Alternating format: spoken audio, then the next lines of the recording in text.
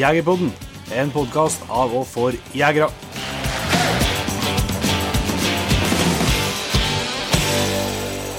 Hjertelig velkommen til en helt ny episode av Jegerpodden. Jeg heter Jon Petter Mellingen. Og jeg heter Jon Ingevik. Så alt er det vant til. Alt er det vant til. Ingenting forskjell. Nei. I dag så skal vi prate med en kar som heter for Reidar Andersen. Han er kanskje kjent navn for en del lyttere, tenker jeg. Han er i dag leder på Vitenskapsmuseet på NTNU i Trondheim. Og så har han jo hatt en ganske lang og spennende karriere som vi skal føre mer om.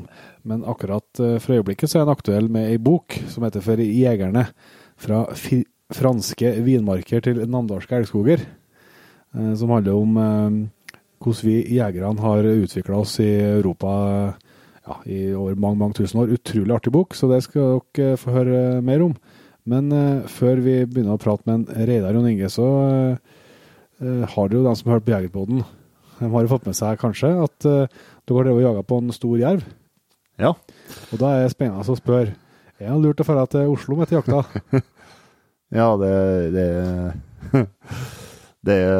er jo det, for det ble jo jerv da. Ja, det var det som skulle til. Nei, det har vært en liten sånn faktor spesielt blant meg og bror min, at når det stutter litt imot, så er det generelt da, hvis vi fer bort en plass, så dukker det som regel opp noe spennende på viltkamera. Ja. Og det gjorde det jo denne gangen også. Jeg reiste jo, har jo en jaktfri helg her, la med fruen, og reiste til Oslo på konsert med en Åge og greier da. Og lørdagsmorgen så jeg har avtalt med brorsan at jeg skulle ringe hvis det var jerv på det, for jeg får jo MMS-ene inn på kamera og inn på telefon. Så jeg var ikke opp til senga da. Jeg har på klokka, så jeg sjekket telefonen da, og registrerte at jeg har vært jerv på 8 klokka 5. Samme store jerven. Og sendte meg inn til brorsan da. Og det var litt sånn kryptisk melding, for jeg skrev bare 0505. Ja, det holdt. Neste gang jeg sjekket telefonen, så fikk jeg bildet til at han var der klokka 7:30 og sleft hund. Og da bare seg noe til å ligge i hotellsenga og drikke kaffe og følge med for drekker da.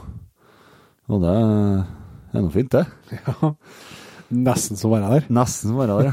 Nei, det var egentlig spennende, for jeg var langt ifra sikker på at hun holdt på med jerven, da, for det drog rett ut over Gråfjellet ganske langt der, og ned i neste dal.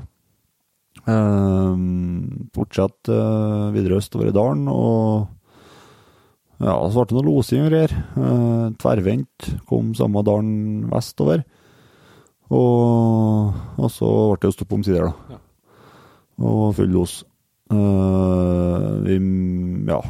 Vi tenkte noe litt sånn, kan det være elg da? Men så kom det noen snap da. Det var ikke noe tvil lenger. Det var ikke noe tvil lenger. Nei, det var en jævla fin, det var 16,5 kilo, ja, det var den var stor, og den så ikke bare stor. Har jo begynt å fått litt erfaring med MMS-spillet til gjøre, og etter hvert så det stemte det, og så det var et sinnssykt underarbeid, 15 kilometer sporing før han tok den ut, og så ble det 2 kilometer da, før han jaget den opp i 3. Og han satt jo høyt oppe i gran, så han pappa da, som gikk fram og skjøt den ned, så det var stor stas det, altså. Ja, helt rått. Og det er jo teamarbeid. Det som tar mest tid med det her, det er jo ofte det å drive og bære opp 8 og holde 8 vel ikke. Så det er teamarbeid, så det var stor stas. Så det ser en ganske hvor verdifullt det er å kunne følge med hundene på litt avstand da. Ja. Fikk nesten være med. Skal jeg jo skjøte inn det at jeg lånte bort hund i helga til noen gode kompiser til oss, Brakåsmo-brøren. De lånte en Brutus belgart i helga, og de tror jeg også har fin opplevelse. Han fant det de har slettet da, med å finne helg. Men på søndagen så fant han en okse som han jobbet hele dagen med. Los stort sett hele tiden. De fikk en på nært hold og filmet og tok bilder. Og han ble koblet til klokka 10 om kvelden. Ja. Ja, men da har du, så selv om du er på tur, så kan både hunder og folk ha artig. Yes. Jeg har fått var jo jakta igjen i helga, og det var kjempehelg, rett og slett. Lørdagen var for å ha slept Eko, og han spåret litt, og så fant han seg en elg, og det sto jaggu i uttaket. Og det har ikke, og det har vært noe til det tidligere høst, men det sto så jæklig godt, men jeg skjønte jo etter hvert når jeg kom inn på den losen, hvorfor det sto så godt da, for enda jeg var inne på 40 meter i fjellet, det er jo helt over Rypkjæret nesten. Ja. Losen stod, så la jeg klart ikke å svelge den. Så det var sånn, en åsrygg oppover, og så var det sånn tværtrappa liksom med åsryggen oppover. Så det stod, jeg husker seg at det var en fjolku da, som stod og trykt helt inntil fjellveggen. Ja. Så der stod jeg fra uttaket til jeg kom og fikk til å støkke der, og det kom tilbake og gikk rundt det fjellet, og så hadde vi jo en gjeng som stillejakta på den siden. Hun fant det for godt å gå i ganglos rett imot dem, og det endte jo så lykkelig slett at det var en Vol Jakob som ikke hadde skutt elg for, som fikk feil første elgen. Ja, så det, i ganglos. I ganglos. Og han var så på diskan at han hørte losen kom, så han tok om telefonen og filmet. Så han filmet liksom først når han kom, og så slapp telefonen i bakken hos gutten. Så det var kjempeartig, så det er jo, det vet jo alle som har fått vært med på det, det er jo en egen stemning i skogen når noen har fått felt sitt første vilt. Men du prøver å lure deg igjen nå, men du har noen sjanse å skjøte elgen du også? Ja, jeg hadde det, men jeg synes hun var for stor. Og hva var det stor da? Men det visste jeg jo når du så på tengeren at det var ikke noe tvil om at det var fjolkhus, så jeg måtte bare ta den, ja. Ja. Men jeg tror hvis du skjøt mange sånne så store fjolkjør, så blir jeg gærlig, ja. Ja, det er ikke fjolkjør på sånn 170 kilo, det er ikke normalt i dalstrøkene her. Det er ikke, men det var kjempeartig kjempeartig stemt, og vi tenkte kanskje ikke så hardt på heller når det var første helgen, liksom, så Nei. Så var litt, så det var en kjempedag, og fant det jo et fantastisk slakt, det da. Og på søndag nå så stod jeg jo uttaket, og det viste seg å være en storokse. Jævla føre, så bar seg over til Sverige, men det var bra opplevelse på det, for jeg satt jo langt ikke på fjellet på en sånn bakpost, så jeg satt jo en par kilometer for losen, men det var flere som satt, det var litt sånn egentlig sånn som det ikke skjer der, at satt poster rundt egentlig på kanter, og så midt inni her så får jeg en elgen, og det stod i uttaket. Ja. Og vi har vært sikkert stående en par-tre timer før det bekker på feil side, så nei, det var det jeg håper at skal ut igjen i morgen, og at de har tenkt å fortsette å oppføre sånn elgen. Da er nye sjanser. Yes. Og så du som fer på som later som du har en jobb og fer på jakt. Ja. Det får du jakt litt råd. Ja. Ja, jeg kom nettopp tilbake fra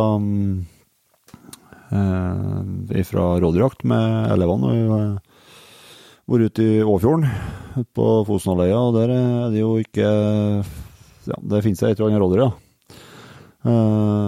Hatt 2 fine dager der med jakt med drivende hund. Vi har hatt med oss 3 bassetter, en unghund og 2 rutinerte. Og ja, hatt kjempedager. Det er jo litt, skal jo organiseres litt da.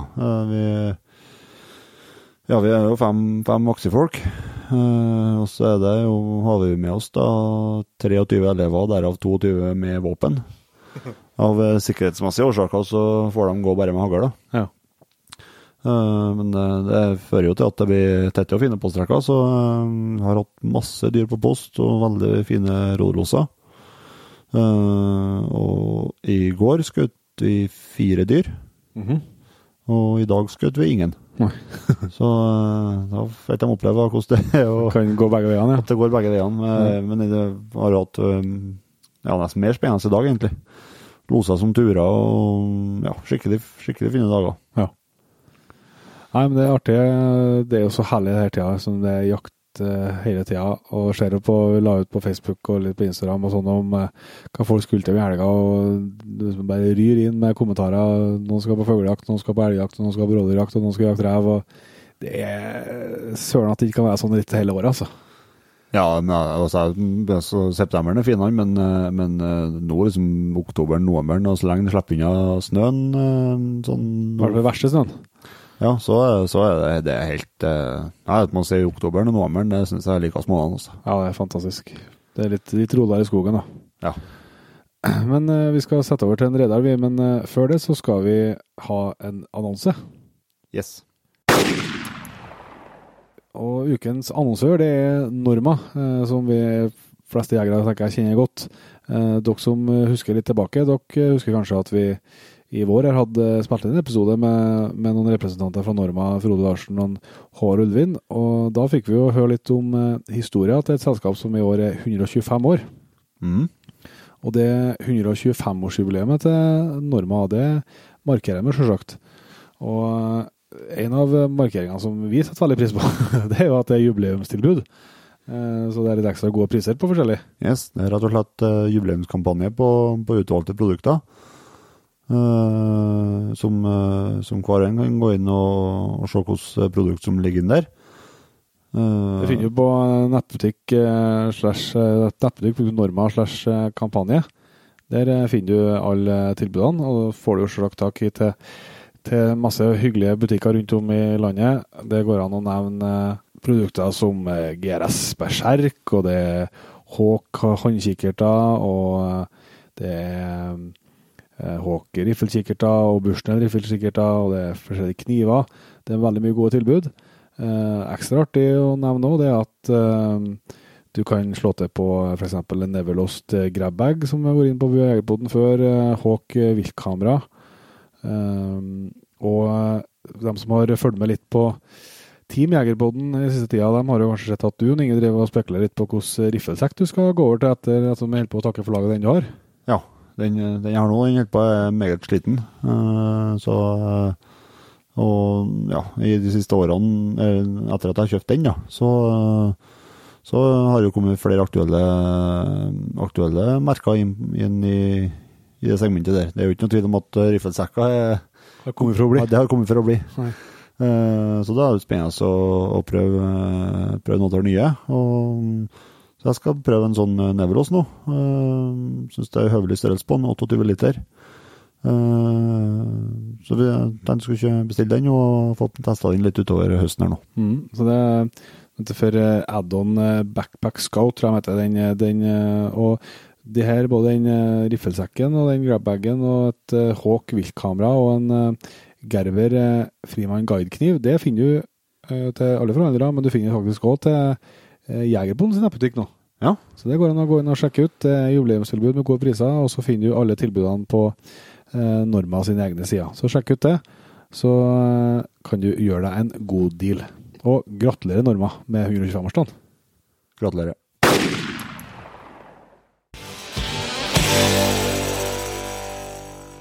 Da har jeg gleden av å ønske Reidar Andersen hjertelig velkommen til Jegerpoden. Takk for det. Vi skal jo prate om en bok, Reidar, som du har nettopp i lag med en kar som heter for Espen Sølien. Søylen, ja. Ja. Som du har akkurat gitt ut. Dere har ikke gitt ut, men før vi starter bokpraten og bokbadet, Ja. så må vi få bli litt kjent med deg. Kan ikke du fortelle litt om deg selv? Ja, jeg heter Reidar Andersen. Jeg er opprinnelig Namsos-gutt, og trådte jo den første barneskolen i Namsos, og i terrenget rundt, for å si det sånn. Vært interessert i jakt og fiske hele tiden, hele mitt liv. Ble tatt med av foreldre som var interessert i å være ute, så jeg visste ikke noe annet enn å være ute når helgen kom. Nei. Og da var det jo nærliggende at man kanskje tenkte i retning skogbruk og biologi, så først skulle jeg bli skogbruker, men så ble det til at det ble biolog. Aha. Og som gammel rypjeger så var det jo veldig greit å begynne på med ryp. Da skulle jeg starte på med elg, men så var jeg i Oslo og traff en langhåret og storskjegget kar som heter Hans Christian Pedersen. Ja, det Og han kjente en rypeprofessor som het Johan Besten, og han luret på om ikke vi skulle be og høre på et foredrag med han i Oslo. Så Hans Christian introduserte meg for Johan, og før vi visste ordet av det, så satt vi på Kongsvoll og ble studenter på Rype i 3-4 år. Så det var starten der. Og så ble det elg etter hvert, som biolog. Men hele tiden, egentlig, mens jeg holdt på med det biologien, så var jeg like interessert i hvordan vi mennesker har brukt de artene. Jeg var like interessert i kulturen, og gjerne gammel kultur, arkeologi. Mest mye arkeologi. Ja. Så jeg var interessert i det også. Så da, etter mye om og men, skulle du si, så ble det muligheter for å søke en jobb som direktør på Vitenskapsmuseet, som har både natur og kultur. Ja. Og de forskning på det, da var jeg ikke i tvil. Nei, det var bare så nå føler jeg at det her er helt riktig. Ja. Ja. Så hvor er det noen år da? Nå har jeg vært der i 6 år, så da har jeg 2 år igjen. Det er jo sånn åremålsgreier, det er 4 + 4. Ja. Du sa at du var tidlig med jakta. Hvordan er det sånn at du kommer på første fallet? Og veldig sånt, godt, veldig godt. Første fallet var jo selvfølgelig introdusert til rypejakt da. Ja. Gjennom far min. Og første rypefallet, det husker jeg veldig godt. 12-13 år. Oppmontert med hagla, hund står, kommandert reising, jeg så noe kvitt som kom ut av kjær, trykk på avtrekkeren, og det forsvant i en dott med fjær. Så den husker jeg veldig godt. Tenkte at det her var utrolig enkelt. 100% uttelling. Det ble mye dårligere etter hvert, men interessen for jakt var noe skapt da. Ja. Men hva jakter du nå? Nå er det er fortsatt ryp og skogsfugl selvfølgelig, og elg og rådyr. Jeg har så vidt vært borte og skutt i en hjort, skulle du si, eller 2, men aldri prøvd meg på reinsjakt. Det skal bli når jeg får mye bedre tida, tenkte jeg. Ja. Må ha noe glede seg til, ja. Hva? Må ha noe glede seg til. Ja. Nei, men det gleder jeg meg til. Men han må ha tid, sånn, for så skal du være reinsjeger. Hvor blir det av bukkejakta da, på rådyr? Ja. Det blir bare rot, så det strekker ikke med dager. Og så når han jobber, så er det begrenset med ferie og greier. Det er sånn. Selv om noen tviler på det, ja, men det er noe sånt. Men før du begynte i Vitenskapsmuseet, hvordan andre jobber har du hatt før den tid? Jeg har vært på det som dere kjenner som NINA, Norsk institutt for naturforskning, så jeg har brukt 1 år av livet mitt i forbindelse med opprettelsen av det, for da var jeg formann i det som het Biologforeningen på det som var direktoratet for vilt- og ferskvannsfisk. Ja. Så gammel er det nå at vi har begynt på der i 81. Ja. Og så har jeg greid det kunststykket sammen med 69 andre innenfor den bransjen og bli oppsagt i staten. Jeg tror vi er eneste frem til nå som er blitt oppsagt i staten. Ja. Vi var 70 stykker som ble oppsagt i staten for å få tilbud om en jobb ved en stiftelse. Ja. Og det var harde tak. Ja. Vi synes vi hadde det bra i staten, men vi ble oppsagt og fikk tilbud om jobb. Ja. Så det var starten på NINA i 88. Og så var jeg der i en del år, 11 år tror jeg, og fikk en jobb som professor på Institutt for biologi på universitetet, eller på NTNU. Og etter hvert 4 år på Vitenskapsmuseet som forsker, før jeg ble direktør for Statens naturoppsyn, og var det i 4 år, og så dukket den jobben opp på Vitenskapsmuseet. Så fikk jeg den. Og det blir noe avslutninger om et par år. Ja. Da ble du reinsjeger? Da ble jeg reinsjeger, ja. Reinsjeger. Hvordan er hundegården da? Hundegården så er det relativt rolig akkurat nå da. En tilårskommen elghundtispe, Lille My, som nå er snart 14 år. Også en lang sprekar engelsetter-tispe, Stella, som vi har mye glede av da. Så vi driver nå og tenker på hva blir... Det må jo være 2, det er jo ikke lov til å ha en hund. Nei. Nei, men det er faktisk, altså det er lov til å ha en katt, det er lov, men av sosiale dyr skal du ha minimum 2. 2 hester og minimum 2 hunder. Men så jeg vet ikke om det blir elghund, eller om det blir enda en engelsetter, vi får se. Ja. Så er vi jo alltid litt nysgjerrige når vi har med folk vi ikke pratet med før, om hva de jakter med til våpen og optikk og sånt. Ja, altså det var jo i likhet med mange, tror jeg, i Namsos som ble jegere som ung, så var det å kjøpe hagl for konfirmasjonspengene. Ja. Og da var det en sånn sover og sul, sant? Side by side greier. Og ingen hadde jo vett til å sjekke passa hagla og noe sånn, og det gjorde de jo ikke. Det passet jo så dårlig at det var ikke måte på, vet du. Så det ble mye bommer og greier. Men så arvet jeg Gebryder Merkelen til far min, og den satt jo med en gang, og det er ikke noe vits i å kvitte seg med det, for du kjenner med en gang når det børser passer, så det var bare greit. Og så var det, på riffelfronten så var det også begynt veldig lavt da, det var å kjøpe seg en sånn mekanisme, sånn heimeverns, den gamle tyskmøseren. Og så få sette på en kolbe på det kostet jo en slikk og ingenting, sant? Og da var jeg inn til elgjegerne oppi, som jeg kom inn i, det elgjaktlaget jeg kom inn i, så var det jo bare en som hadde kikkertsikte, og han var jo stigmatisert, skulle vi si. Altså, kikkertsikte, hva var det? Se hva dårlig han hadde begynt å skjøte. Så vi fikk ikke lov i ungdommene som kom inn der til å ha kikkertsikte, så var det jo jakt i oppdrag. Ja. Og det var tøffe greier, det. Altså, jeg synes fortsatt at det der var vanskelig å bli noe særlig presis på noe hold, i hvert fall. Ja. Men da var det, og så ble det noe heldigvis lov til å gå et skritt videre, så da ble det en Sako 6,5-55, og så kjente jeg i den tiden jeg drev og merket elg nede i Åsnes i Hedmark, og der bor en Brevold, så da ble det et Brevold-skjefte. Ja. Og da, det jo kjempegreier, det må jeg virkelig si, du bare hiver opp, og du vet, det ligger der du kikker, for å si det sånn. Og så har etter hvert blitt en size 3x9, som står konsekvent på 3-gangeren. Ja, men da har jeg i hvert fall fått litt med kjennskap til Reidar. Den boka du har skrevet, Reidar, den heter jo For jegerne, med en ganske fin undertitel som fra franske vinskoger til namdalske elgskoger. Ja, franske vinmarker. Vinmarker heter det, ja. Men kan du fortell litt om bakgrunnen for at du ville skrive boka? Ja, det litt som jeg sa i starten med at selv om jeg biolog, så har jeg vært like interessert i arkeologi og lese om hvordan vi menneskene har utnyttet disse artene. Og sånn det samspillet liksom. Ja, det samspillet, for det mye mer interessant når du får det samspillet mellom natur og kultur, kaller det da. Jeg har vært i Antarktis 2 ganger. Der det bare natur. Ja. Det ikke noe kultur. Nei. Og ferdig på Svalbard, eller for den slags skyld Sør-Georgia, hvor det skjer samspillet mellom natur og kultur på en helt annen måte. Det gir deg noe helt annet. Det en mer spennende fortelling enn bare liksom, om elgen eller om reinen og så videre. Men når du får koblet det til hvordan vi mennesker har utnyttet ressursene her i 30-40 000 år, så synes jeg det blir en spennende historie. Og det jo den historien den boka her handler om. Ja. Så selv om den heter Jegere-boka, så det jo en bok som forteller den historien til oss alle sammen oppe i Norge her de siste 30-40 000 årene. Altså landbruk jo en ny oppfinnelse, 3-4 000 år kanskje i Norge. Ja.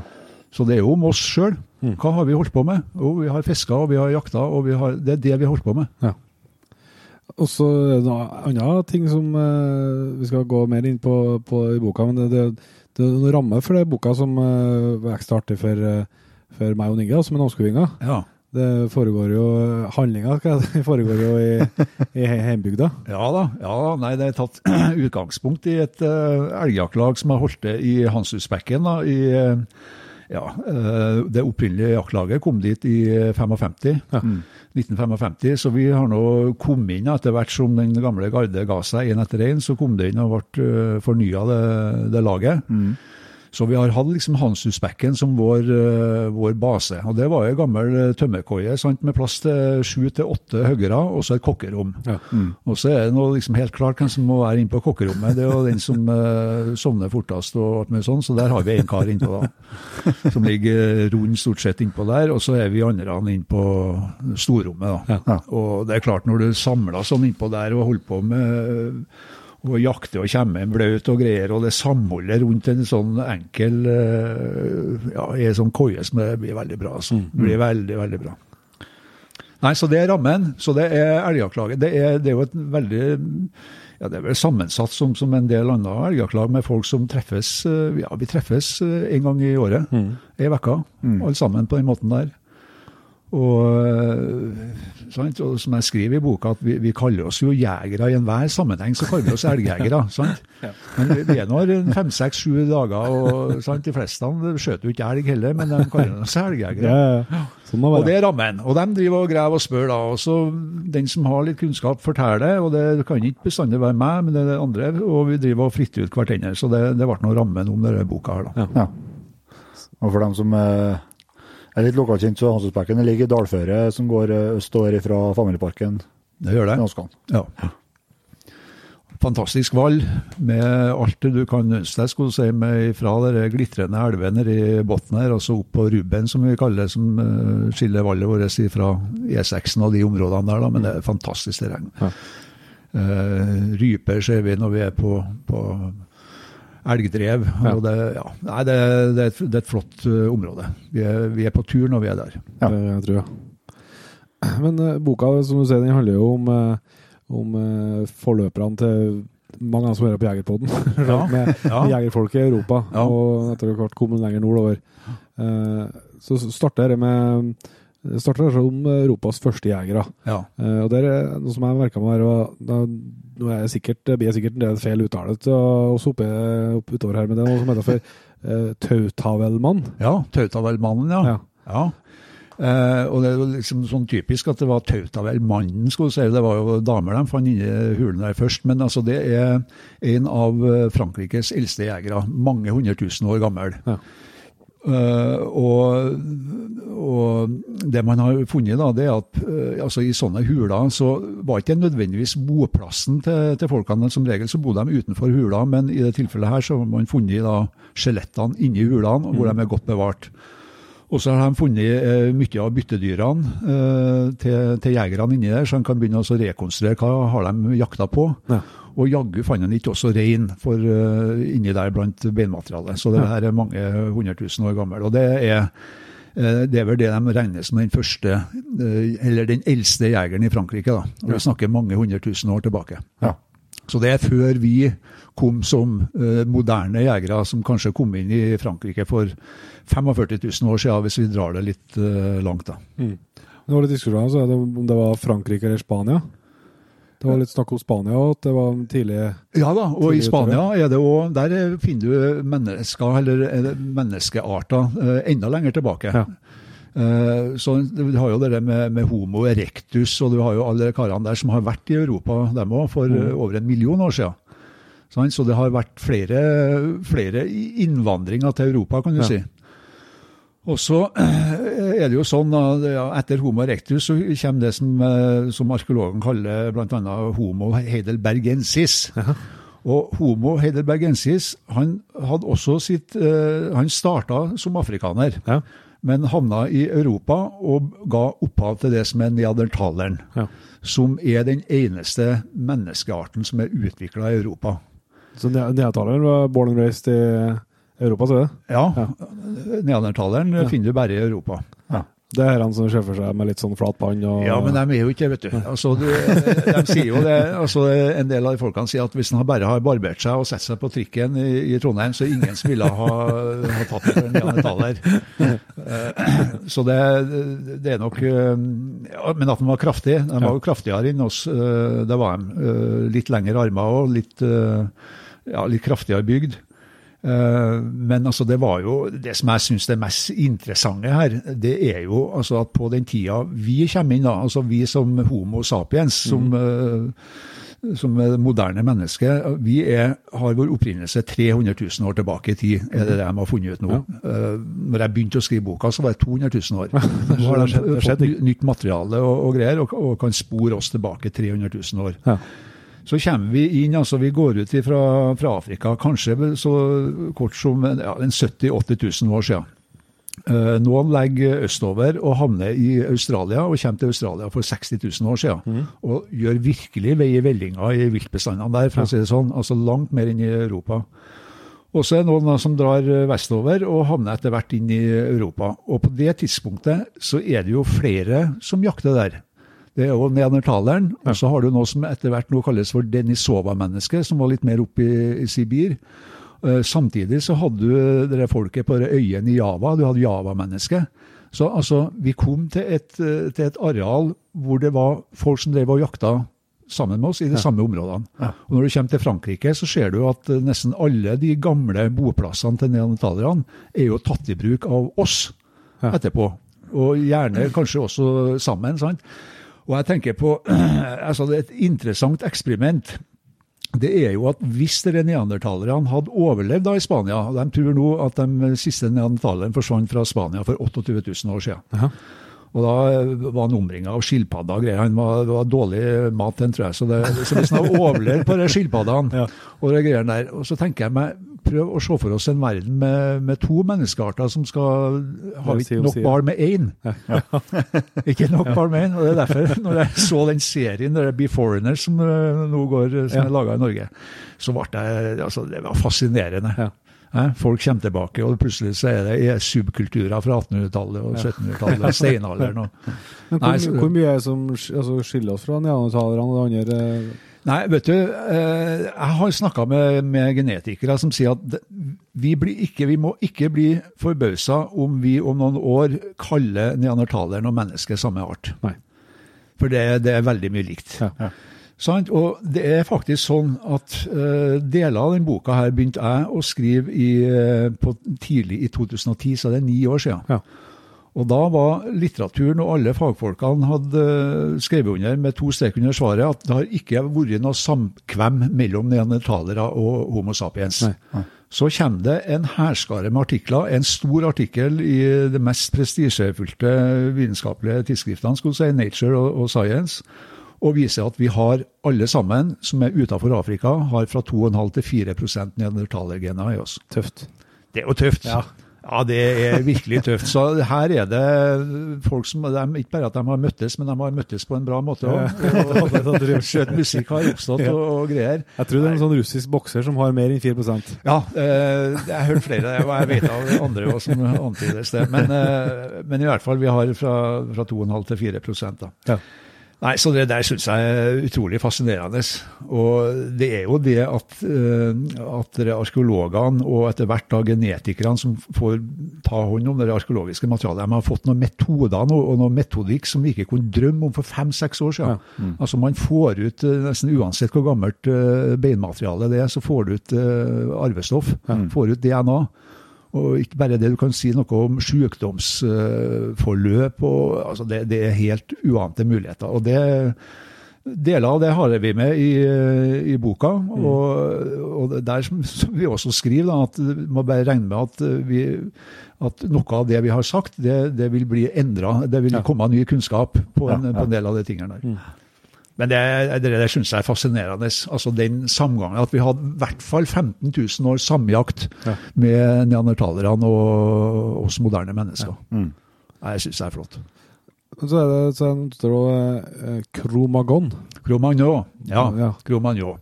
Helt bare en tilfeldighet at vi var heitet Cro-Magnon. Ja. Og det er, altså Cro-Magnon, det er rett og slett bare en hule i en dal i Frankrike, hvor de fant levninger av 3 eller 4 mennesker. Og den plassen, den Magnon tror jeg faktisk er familienavnet til han som eide det landarealet. Så det er Magnon, også Cro er vel rett og slett en hule. Ja. Så det er hulemannen fra Magnon. Men hva er bakgrunnen for at Frankrike er også populært? Altså Frankrike var jo velsignet med at de var fri for is. De var sør for iskanten. Ja. Sant? Og det var is i Pyreneene, men det var fortsatt bra med dyreliv i Pyreneene. På begge sider av Pyreneene, også i Spania. Men akkurat de sørlige delene av Frankrike var helt isfri, og var et sånn såkalt istidsrefugie for blant annet rein. Ja. Og det var jo det som trigget meg i første omgang, det her med å følge reinens historie, for altså det er jo ikke noe tvil om at reinene vi har som vill rein nå i Norge, de har store deler av fransk rein i seg, skulle si at den kom nordover selvfølgelig. Ja. Trekt etter isen. Ja, så trekt etter isen. Den siste rein antar de forlot Frankrike for 11 500 år siden. Ja. Men, nei, og da var det jo der folk kom, sant? Der kunne du overleve. Altså du fikk jo, de som kom inn til Europa var jo her før den siste istidsmaksimum. Istidsmaksimum var fra 18 til 22 000 år siden. Så det var jo på topp. Ja, da var det mest is? Da var det mest is, istidsmaksimum. Og så begynte det å smelte da, etter den tida. Og det var jo noen skikkelige kuldeperioder der, og det kom jo folk også lenger østfra som da kom vestover, kan du si, og havna nede i sørvestlige delene av Frankrike. Det er derfor du finner så mye kulturminner og groper der. Altså bare i den dalen som jeg snakker om, der du fant denne Cro-Magnon-greien, så er det altså 141 steder hvor du finner spor etter neandertalere og oss moderne mennesker, og hva de har jakta på. Og huler og hulemalerier i samme. Så det er jo bare et fantastisk område å besøke for den som er interessert i natur og kultur, skulle du si. Ja. Men når vi ser for oss istida og Europa liksom oppover, og så at iskanten stoppet ned i Frankrike og Stana. Ja. Var ikke en sjel da, liksom, som bodde på isen oppover? Nei, det var jo ikke det. Det tok jo, altså for det første så var det jo etter hvert da mulig og også før det istidsmaksimum da, så var det jo mulig å komme seg til England. Sånn, det var jo tørt, det var jo is som har tatt opp mye av vattnet, skulle du si, og det var jo mulig, England var landfast, så også der har de jo en del gamle jegere. Engelskmennene har noe de kaller for Boxgrove-mannen, som antagelig også var av Heidelberg-ett, det vil si det som skulle bli neandertalere. Så det har jo vært mennesker der, og da ser vi menneske, en eller annen menneskeart har vært der for 400-500 000 år siden. Mens da vi som moderne jeger, vi måtte jo vente litt før vi kom dit, kanskje for en 30 000 år siden. Og sånn. Men jeg skulle jo tro, altså, sjef for Europakartet, også at det er is oppover, altså når det må være et artig jaktvalg da. Ja. Det har litt områder, altså. Ja, det må jo være noen fantastiske områder. Og det er klart, når jeg sier at det var samjakt med neandertaleren i 15 000 år, så var det jo det. Men de antar, arkeologene basert på det de har funnet, at når neandertaleren var på topp i forhold til bestand, så var det 15 000 neandertalere til stede på jorda. Ja. Det er ikke mange når du tenker på at de var fra oppe i Russland, og det var godt rom, for å si det sånn. Men det var jo sånn da at de beste vallene og beste områdene ble tatt først. Så det var jo helt tydelig at når vi mennesker kom inn da, til sørlige deler av Frankrike, så fant jo boplassene til neandertalerne på de beste plassene. Du fant jo plassene der reinen krysser Vézère-elva, og du fant de gode områdene. Ja. Så det ble jo en kamp om det, men altså det virker ikke som at det har vært noen kamper mellom, at det har vært krig mellom oss moderne mennesker og neandertalere. Det er veldig få rester fra neandertalere som tyder på at de har vært utsatt for noen sånne krigshandlinger, skulle vi si, men det var vel heller at vi konkurrerte dem ut gjennom at vi hadde en annen samfunnsstruktur. Vi pratet bedre sammen. Neandertaleren har større hjerne enn oss, men det var ikke sikkert de satt og pratet så mye og bestemte seg i lag hva de skulle gjøre. Så det var noen mer familiegrupper antagelig, mens vi organiserte oss i større grupper. Det ble mer effektivt. Ja.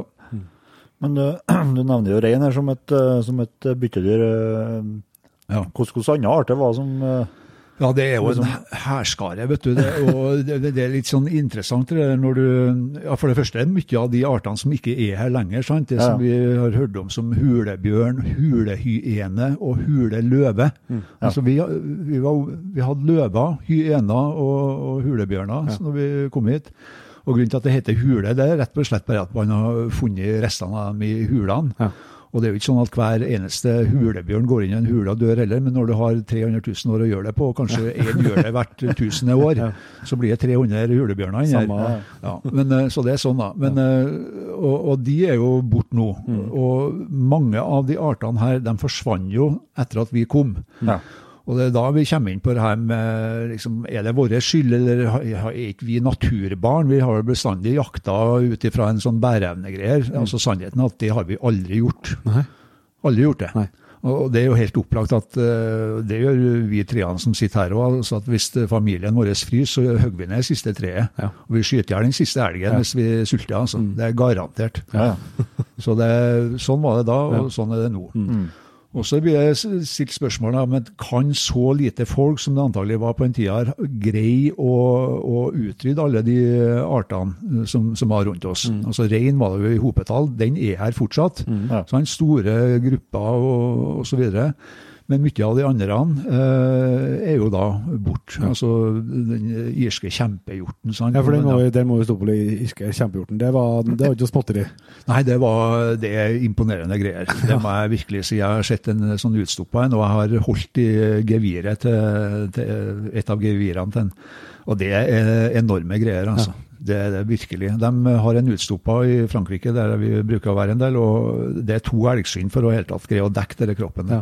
Men sånn i kroppen så vel kanskje litt som en sånn kanadisk elg eller noe sånt? Da? Ja, men det holder ikke heller. Altså. De nok større enn det, og spesielt det nakkepartiet bare helt vanvittig grovt. Hvis du tar det på husken fra boka, så var det snakk om en 3,5 meter om geviret.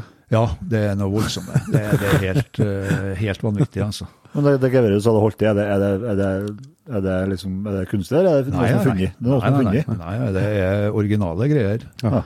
Og man fant jo opp til våre dager, skulle du si. Altså, det var jo brukt som broklopper over noen av bekkene rundt omkring, sant? Altså, det var fint bare å legge over, så hadde du en klopp. Ja. Nei, altså, det var svære greier. Så det var den, men det mest overraskende kanskje, sant? Når de begynner å grave i det, så finner du plutselig saiga-antilope. Ja. Som egentlig hører hjemme i Mongolia. Ja. Men det har vært perioder, altså under en del av de kaldeste periodene og under istida, hvor altså, da saiga-antilopen har blitt presset vestover, da, vestover, og kommet til Frankrike. Så mye av boplassene så finner du rester av saiga-antilope. Altså, vi som har koset oss med istidfilmene er jo godt kjent med mammuten, da. Og så mammuten, selvfølgelig. Ja. Og den jo der. Og der det jo en historie som vi forteller i boka, og at det var i en sånn kuldeperiode at det var det som man mener det virkelige istidsfolket, det som heter for gravetianere.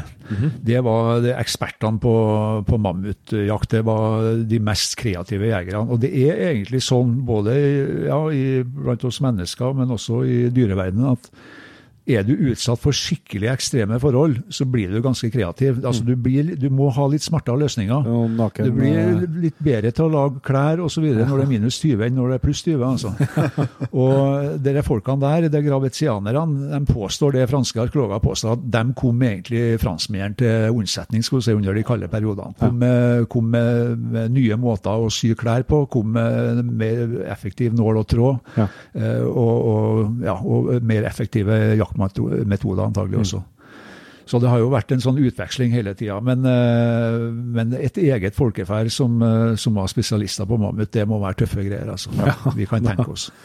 Ullhåra nesehorn, sant, har vi jo ikke sagt noe om. Ullhåra nesehorn, altså du driver og stikker spyd inn i ullhåra nesehorn. Da du sulten. Det må man virkelig ikke. Men det er på det noe sånn spyd. Vi snakker jo mye jaktutstyr i Jegerpodden. Hvordan stod det til med utstyret her da? Ja, nei, det var jo en utvikling hele tiden.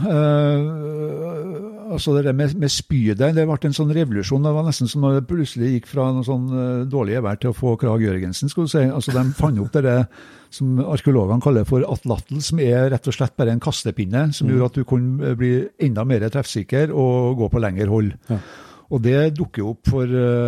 kastepinnen, det et spyd? Ja, det et spyd, og så holder du i et håndtak, så det det håndtaket som gir deg en ekstra kraft. Ja. Så du greier å få bedre styring, og du får en mye større kraft med å bruke en sånn at du huker fast det håndtaket i spydet, da, og gir deg en mye større fart og en bedre presisjon. Men selv med det, og de har jo konkurranser med det der i Sør-Frankrike, det jo årlige konkurranser i kast av sånne spyd. Ja. Og det klart at det å treffe et dyr godt på mer enn 25-30 meter, da skal du ha trent en god stund. Altså. Så du kan jo tenke, det skal være gode jegere. Ja. Men var de skeptiske å skyte folk på samme måten? Ja, jeg vil jo tro at nede i Frankrike, etter hvert så ville jo dyrene få en naturlig skyhet for mennesket. Det ikke noe tvil om. Og jeg tror nok at de første som kom til Europa også merket at de hadde bestander av vilt som var sky, og som, sant, i og med at det har vært jegere der i 400 000 år før, da. Neandertalerne har vært der og jakta og så videre. Så de likte vel ikke folk som gikk på to bein og så på det som fare. Men det som vi skriver litt om i boka, og som vi har stor tro på, det at når du etter hvert er ferdig med Frankrike og begynner å komme deg opp mot Norge, så treffer du jo rein, kanskje da oppå noen av nutene her, og ikke minst sel, som ligger på de svabergene her, som aldri har sett et menneske, aldri har sett noen som kommer svømmende eller padlende i kano. Hvorfor i verden skulle de være redd for dem? Sånn? Og det tror vi, altså når pioner møter pioner, så er det ganske fredelig og rolig. Og det er noe av argumentasjon som brukes med de voldsomme endringene i bestander som har skjedd i Nord-Amerika når vi krysset Beringstredet. Det gjorde vi for 13 000 år siden som sirkum. Og kom inn i Nord-Amerika, og i løpet av 1000 år så forsvinner nesten 70% av alle store pattedyr over 40 kilo. 70% forsvinner.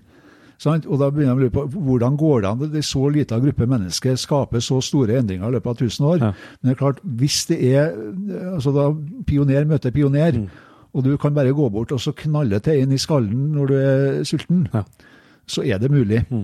Så kan det selvfølgelig også være sykdommer, at vi kommer med sykdommer som kanskje vil spre til dyr. Altså, man har mange forskjellige hypoteser. Men det skjer i hvert fall en dramatisk endring. 70% av alle pattedyr over 40 kilo forsvinner på 1000 år. Det er helt utrolig. Kameler og you name it, altså. Nei, det er interessante greier. Virkelig interessante greier. Men den pil og bøen da, når begynner det å... Nei, jeg vet ikke, jeg husker ikke om fant vi noe i boka om noe eksakt tidspunkt for når det der kom inn. Det ble jo i hvert fall en stadig bedre utvikling av det, men den er ikke så forferdelig gammel. Nei. Det er ikke det, altså. Så det var nok til det spydene og den type ting, og sikkert også noen sånn naturlige feller og sperrer av og alt mulig sånn, men det er klart det spydet som var hovedvåpnet i mange titusener av år. Trøst det bedre meg, du skal være en brukbar jeger. Ja, og så spydet i sammenheng med vet ikke om det var ledehjel og dyregraver. Ja. Etter hvert også det, helt sikkert. Helt sikkert. Og det ser du jo at mye av det altså med ledegjerder og på trekkplasser, og det er jo derfor du finner veldig mye av det boplassene nært elven og på plasser hvor sannsynligvis rein har krysset på samme måte som den gjør nå fra sommer til vinterbeiter og så videre. Og det måtte de nå utnytte, og kanskje også lettere å få inn når de var på elva. Sant? Men vet man jo om liksom for det er bare sånn jeg tenkte på neste så husker jeg på fra Pelsjegerliv, men til Helge Ingstad for eksempel, så står det beskrevet der med indianerne som det var noe som har merket meg der, at de ble til hundmat rett og slett mye til kjøttet, og de holdt mye liksom innvoller og sånn. Her greier man har med teknikker for å se liksom, hva som kan være brukt liksom. Ja, nei, det er litt interessant. Det har vi ikke funnet noe mye på. Det er egentlig veldig vanskelig å finne. Men altså, man ser jo at de har brent nesten alt av bein, og du ser jo hvordan det spikker i beina, men sånn, så hun har jo sikkert suttet og utnyttet kjøttressursene, men det er klart at etter hvert så var det jo kjempeviktig det her med å få de senene til tråd, sant, og begynne å sy etter hvert, men altså det å sy seg klær og få doble sett med klær da, for å si det sånn, altså det er en ganske ny oppfinnelse, kanskje noen og 20 000 år gammel. Sånn, så de var jo helt avhengig av å bruke alt på rein, det var de sikkert, eller på byttedyra. Men om de hadde noen muligheter for å bevare det der på noen måte, det skal nå være veldig rart om de ikke har det. Bare opp til iskanten. Ja, det kan være langt når iskanten er i Hamburg, så det blir langt til kjøleskapet. Men vi har jo sett her, jeg er jo glad i hunder, det er jo også et tema i boka. Ja, man må jo ha med det. Og der har vi vært forvirret, skal du si, når vi prøvde å gå gjennom litteraturen, for der slår den ene forskergruppa den andre i hjel. Men jeg tror man nå har kommet til noe erkjennelse at kanskje har hund oppstått på to forskjellige plasser. Det som er det interessante, det er jo at det er utrolig liten genetisk forskjell på menneskets beste venn og en av våre største fiender, skal vi si, med ulven. Men at dette her er en kontinuerlig prosess, og de fleste sier at den er sikkert initiert av ulven. Altså det må være ulver som er mindre sky, begynt å søke nærhet til mennesker, fått litt mat, fått litt mer mat, og så videre. Og så har man vel etter hvert sett at man kunne begynne å endre egenskapene på dem. Da. Men det der er jo et interessant forskningsområde. Jeg tror ikke 2 streker er satt skrevet under det svaret der, altså. Men at vi har hatt den i, ja, jeg tror vi antyder sånn nesten 30 000 år tilbake, der omkring.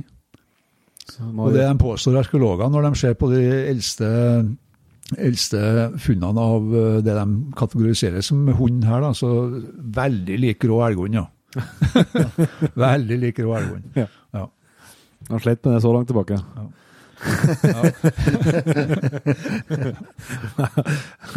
Men det var så som jeg leste om hunder, så det var at det er den arten som det er størst forskjell på innenfor av alle arter i verden. Ja.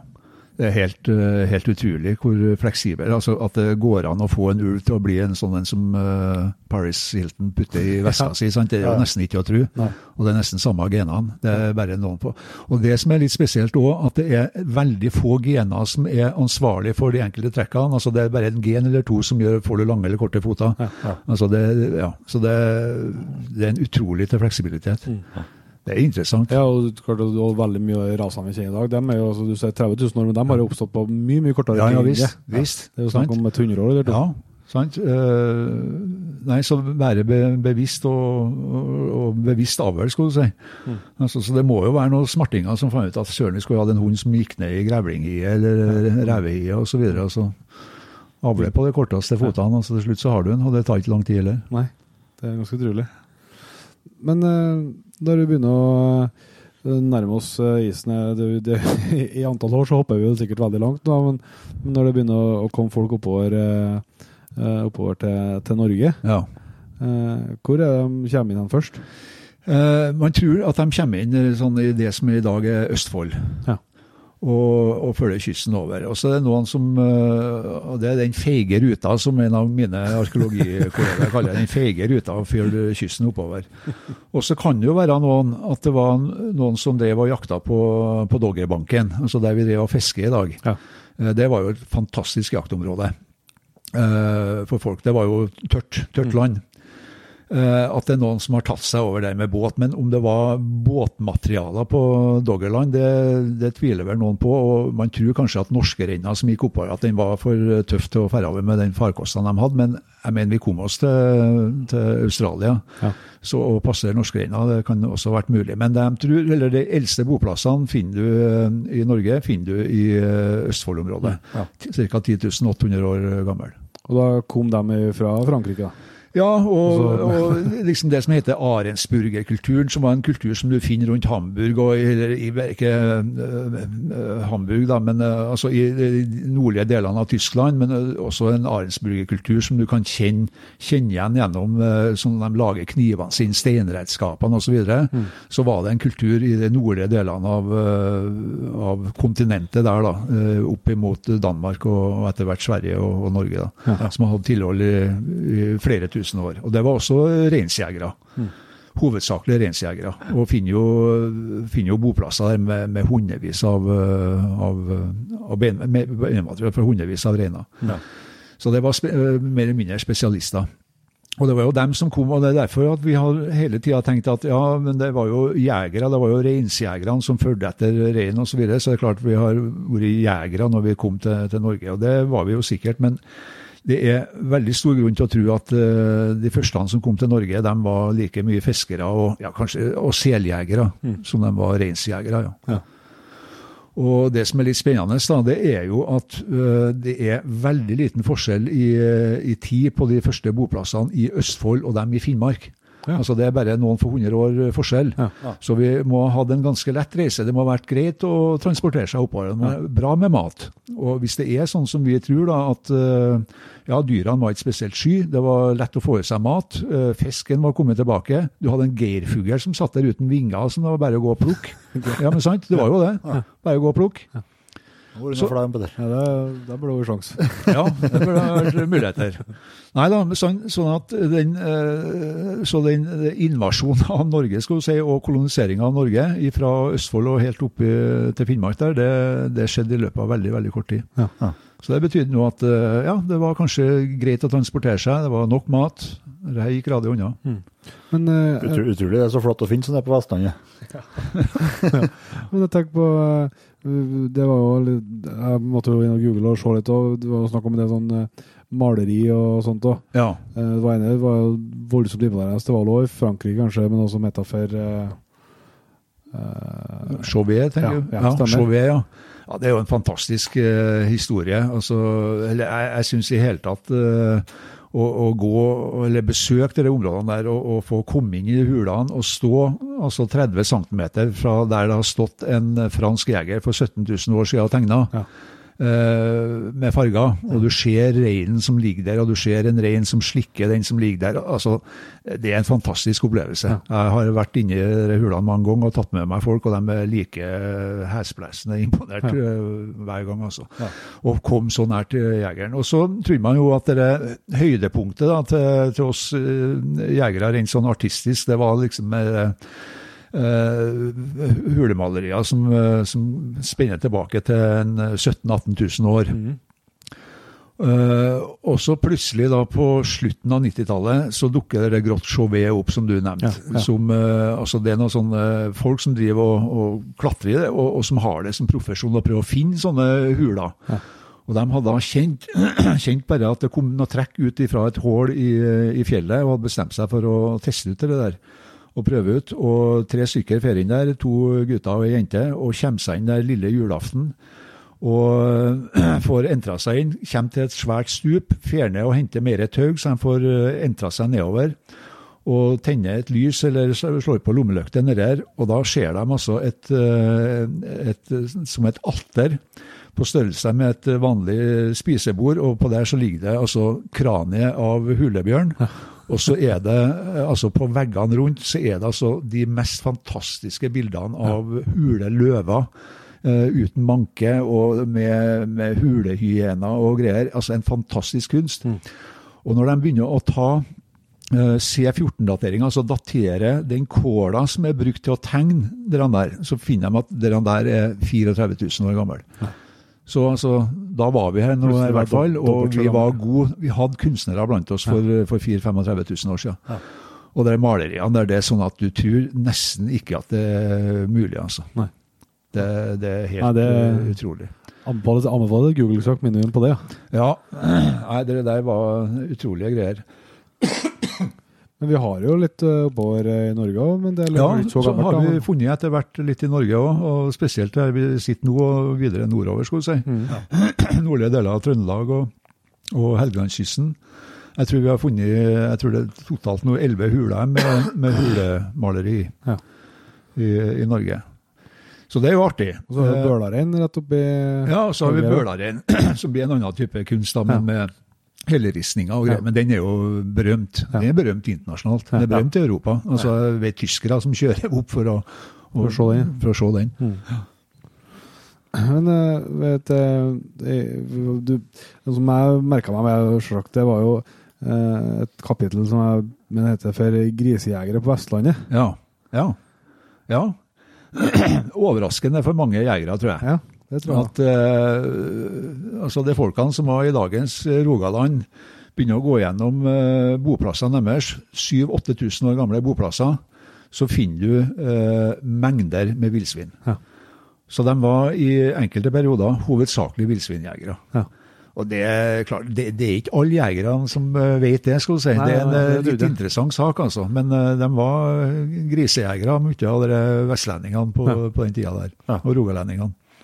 Og så kom jo, så grisen var tydeligvis tidlig inn, og så ble det etter hvert gjort selvfølgelig da, og elgen kom nå inn der og greier, men at vildsvinet var såpass mye til stede i de områdene der, det var overraskende. Altså. Ja, for at jeg tenker på som, det er jo mye snakk om vildsvin i Norge på tur tilbake nå, men det er jo snakk om at de kommer jo litt oppå hit, for det er så mye... Det gjør de. Ja, for at det kan ikke være så mye gunstigere klima på det? Altså, hvor mye varmere og bedre klima var det til å være villsvin i dag? For 8000 år siden var det varmere. Ja. Det er 2 grader varmere enn det vi har nå. Husk på, vi hadde nesten ikke en isbre i Norge for en 6-7 000 år siden. Og bjørkeskog, der du har mye av breene i dag, Briksdalsbreen, der var dekt av bjørkeskog.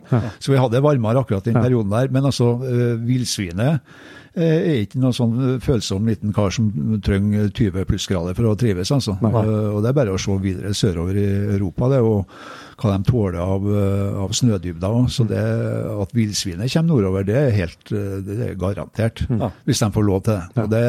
Og jeg tror ikke de spør om lov heller. Altså, svenskene regner med nå at, hva var det de sa da, altså opp til Umeå i løpet av et eller annet antall år, og ikke så forferdelig lenge. Og husk på, det er ikke mange år siden at det var noen svenske viltforskere som sa at i løpet av så lang tid så vil villsvinet utkonkurrere elgen både i antall og økonomi i Sør-Sverige. Folk flirer jo bare, men har gjort det nå. Nei, så det må vi være forberedt på. Jeg sier jo at det er en gammel gris som vender hjem. Miljøforvaltningen er ikke helt enig i det. Nei. Men det er jo det. Det er en gammel gris som vender hjem. Og så kan det brukes mot den at det er rømt villsvin fra hegnet fra hegn. Men genene er noe der, og grisen er noe der, og han trives nå. Men det er klart, sett sånn på europeisk nivå, så er det jo den arten som desidert forårsaker størst problemer i landbruket. Klart det. Det er voldsomme problemer. Italia er helt hemningsløst. Men du snakket om villsvin, og du vet, det var, de jakta elg, og de jakta rein og hjort, men er de helt like den villsvinene og hjorten og rein og elgen som vi kjenner i dag? Ja, jeg tror det er ikke noen sånne store forskjeller. Altså, det vi håper på nå, det er at nå igjen så skal vi ha noen sånne store prosjekter som genetikerne holder på med, hvor man skal sammenligne genetikken til arvematerialet til rein fra Frankrike, 30-40 000 år gamle benmateriale, og sammenligne det på en skikkelig måte med alle villreinbestandene i Norge, og det som vi har funnet av gammel villrein i Norge. Så at det har vært, at de har endret seg, at du får grupper med dyr som har vært innenfor ett område lengre tid, og at de har litt annen genetisk sammensetning enn den andre. Altså det er jo grunnen til at du kan greie å se forskjell på de forskjellige bestandene. Men noen store endringer har ikke vært, så det er sånn som vi kjenner rein i dag. Men det vet jeg når folk snakker om på elg i dag også, og det kan jo det vi se, altså på okser spesielt, at de kan ha, i områder så kan de ha noen spesielle hånd som ligner på hverandre, som er liksom i ett område. Det er jo sånn, i Vesterbotten tror jeg snakker om plasser der de har dobbel greier, og så det er jo litt, det finnes jo. Ja da, det gjør det.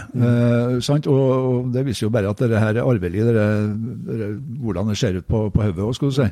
Og det samme ser vi på rådyr. Altså, har vi sett nå er vi jo veldig nært Ytterøya. Og der så de akkurat det samme. Det kom noen bukker med en litt sånn spesiell fasong, og da ble det flere bukker med den spesielle fasongen i et bestemt område på øya. Så sånne ting finner du jo. Det gjør du. Så har vi jo vi har nevnt det så vidt, men det er jo veldig utbredt i Norge med fangstgroper. Ja. Og der er vi verdensmestere, mer eller mindre. Virkelig, altså. Det er helt fantastisk, det systemene vi har der, og hvorfor vi ikke... Altså, vi finner jo det samme i Sverige, altså også svære fangstsystem. Men i Norge så har vi dokumentert altså så mange, og så omfattende det må være. Det må være en storindustri. Virkelig en storindustri, altså. Og det største anlegget vi kjenner til her nå, enkeltanlegget, det er jo det som går fra Dombås og opp på Dovre, og helt opp til Kongsvoll, omtrent på Dovre. 3-4 mil, godt og vel. 3-4 mil, ja. Og det er altså 1200 graver. Sånn som sperrer for reinstrekket. Men kan du forklare prinsippet? Prinsippet er at som regel så er det mura grave. Altså elggraven som vi finner, så kunne det være grave som er gravt opp med redskap, skal vi si, og foret med en liten sånn enten trekasse eller en støttemur i bottene. Og så lå det på elggraven så lå det kløvd bjørk, som gjorde at det ikke gikk an å få noe feste for kløvene. Og så det den her dekt over. Men på rein så de fleste reinsgraven, de muret opp, det vil si muret opp med stein, og så må de jo være dekt med mose og greier, og så må det være et eller annet imellom som gjør at de ikke går imellom, at det må være noe Sperringer, liksom. Sperringer på en eller annen måte. Ja. Og det klart at hvis vi tror at de 1100-1200 graven oppå der fra Dombås til Kongsvoll var i bruk samtidig, så kan vi tenke oss det arbeidet med å holde det i orden hvert år med å dekke over med mose og greier, og få med pinner og furustranger og dekke over. Et kjempearbeid. Og det klart at da må det jo være sånn at den energien som du legger ned i det får du igjen mange ganger ved at du får en bra fangst. Ja. Og så tenker du på, og det som litt interessant da, som man må undersøke videre, det jo, har det vært perioder hvor at det har vært stopp i fangsten? Altså hvor det var så lite rein, at det var så effektivt, at til slutt så var det ikke noe vits i å holde i stand i 1200 graven. Ja. Og det har vi eksempler på når det gjelder elggrave i Gausdal og Vestfjell, hvor det ser ut som at det har vært perioder hvor det har vært stopp. Ja. Og da det jo sånn at hele det området som vi undersøkte i Gausdal, vi hadde merkeelger som skulle gå fra Gausdal og Vestfjell og sørover på sommeren, og vi begynte å undersøke der, så var det 121 graver med 3 meter høye ledegjerder imellom, som sperrer mellom graven, og som sperrer hele trekkområdet. Og det klart at hvis du holder på med dere noen år, så det ikke så mye igjen. Og det derfor vi sier litt om det når vi kommer inn på lovverket, for det så i Magnus Lagabøter, da vi tilbake på 1250, så står det at hvis du kommer over et fangstanlegg som ikke brukt på 10 år, så det allemanns eie. Ja. Og det må jo bety at noen har jobbet skiten av seg for å få opp det anlegget. Det har vært effektivt, og til slutt så har du nesten fangstet ut den bestanden som brukte det trekket der, og så har det blitt liggende brakk. Og 10 år brakk, allemanns eie. Ja. Så at det har vært effektivt, helt klart. Og det må ha vært storindustri. Og det da vi begynner å skrive litt om og får veldig mye innspill fra arkeologene som har holdt på å forske i de områdene fra Hedmark og nordover, kan du si. Altså, det norrønt, eller det samisk? Ja. Og noen kjenner historier om en Harald Hårfagre som var på besøk til samekongen Svåne på Dombås, Tøfte på Dombås. Og da kan du begynne å tenke på, ja vel, satt han og var tilskuer når norrøne gjengen drev med reinsfangst i bakhagene hans? Jeg tviler på det, altså. Ja. Tviler på det. Så det en sånn interessant, litt interessant å få vite mer hvem som drev den storindustrien. Ja. Men når var liksom de begynte, at det ble begynt å bli sett? Altså, jeg vil jo tro det var liksom fri jakt og fangst. Ja, det var jo det veldig lenge, helt til, ja, kanskje du begynte å få det lovverket når vi begynner å se dere Magnus Lagabøters da, på 1200-tallet, hvor de så at det var behov for å ha litt skriftlighet. Litt system på ting. Litt system, ikke bare å valge over valggrensa, skal du si. Og det var jo fordi at viltet var fortsatt, selv om vi hadde begynt på med landbruk, så var viltet jo kjempeattraktivt. Ja. Og det går jo sånne historier om da den som skal ta over storgårda, da kan du enten få tilgangen til fangsten, altså med gravfangsten, eller ta over gården. Og da var det jo eksempler på at folk har tatt over gården på Odel. Ja. Nei, tatt over fangstgravene på Odel. Ja. Så det var jo attraktivt, og arkeologene, når vi holdt på nede i Gausdal, de begynte jo å grave i kirkebøkene fra Hamar, og begynte også å se på noe av omfanget der, og det gikk jo skipslaster ut med elghuder til hæren i Tyskland. Ja. For elghuder var betegnet som, da var det nesten usårlig hvis du hadde noe klær av elghud. Ja. Så det var en stor eksport, i tillegg til at de beholdt kjøttet selv, selvfølgelig. Ja. Har man klart gjort noen beregninger på bestand og sånt, eller? Nei. Det helt umulig? Nei, det vanskelig, altså. Men man kan jo egentlig gjøre det på de fangstanleggene som vi snakker om. Altså, hvor mye dyr må du få for at det hele tatt skal lønne seg å bruke så mye tid på å holde det der i orden? Ja. Det kan ikke være sånn at du går i minus i energi. Nei. Du må få igjen mer enn det du legger inn. Så noen sånne små saker der, det kan du jo få. Men igjen så vil det etter hvert nå komme så mye fine genetiske metoder at du kan faktisk si noe om den effektive bestandsstørrelsen. Og det det som blir det nye her nå, altså at du kan begynne å ta ut ifra et begrenset mengde, se på variasjon mellom individene i en bestand, og få et anslag på hva var den effektive bestand. Altså, ja. Og da begynner man å kan prate mer i de banene med liksom, hvor mange var det, har vi hatt mer elg enn det vi har nå, og så videre. Jeg ble litt overrasket når du leste liksom at første viltlovene for Kalle begynte å komme så tidlig liksom på 1200-tallet. Men hvordan var det liksom, når måtte du begynne å forholde deg til å ikke jakte på naboen? Ja. Nei, det noen som ikke har greid det ennå. Jeg vet det da. Ja. Nei da,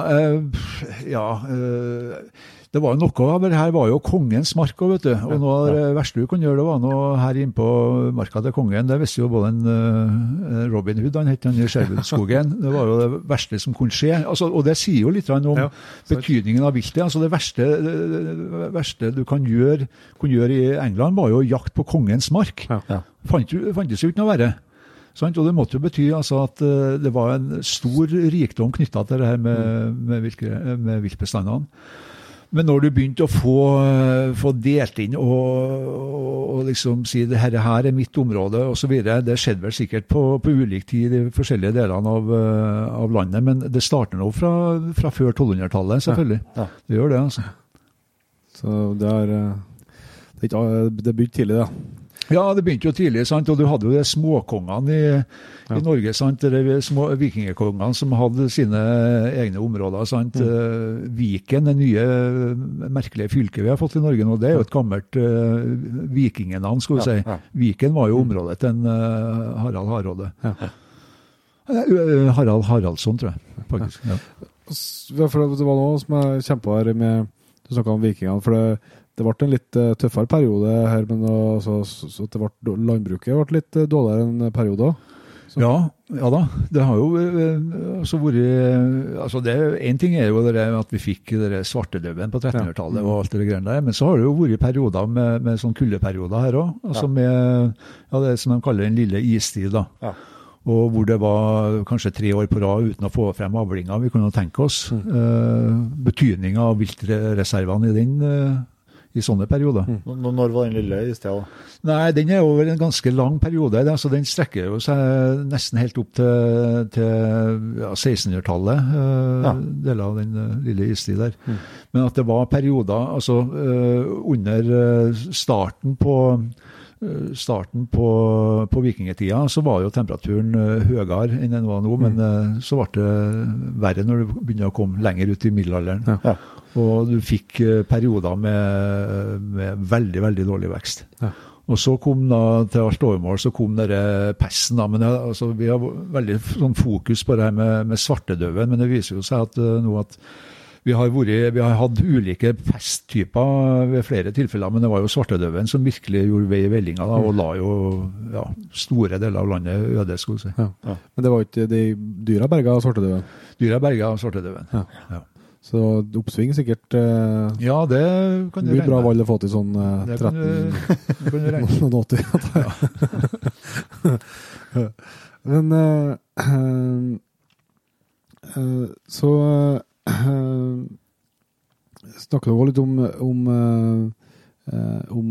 sportsjakta. Da kommer vi selvsagt, håper vi jo langt i tid igjen, men det begynner jo å bli et fenomen lenger frem her da. Ja, da begynner vi nå å komme bort til å finne i 1800-tallet, tenker jeg. Ja. Og da begynner det jo å knives litt mellom etter hvert en økende bybefolkning, skal du si, som vil ha litt interessante ting å holde på med i helgen, og de som er på landsbygda, hvor de ønsker å bruke viltressursene som ordentlige ressurser da. Ja.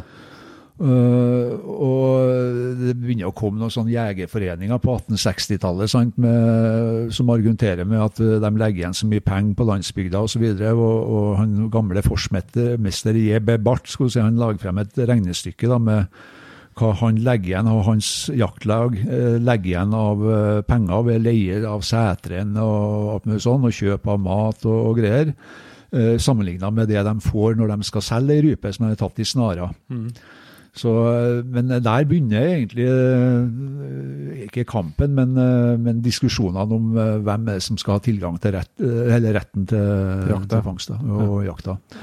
Og så går jo det der sånn frem og tilbake, skal vi si, og helt frem til 1899, hvor det bestemmes det som er ikke spesielt for Norge, men slettes ikke sånn i andre land, nemlig at ingen eier viltet.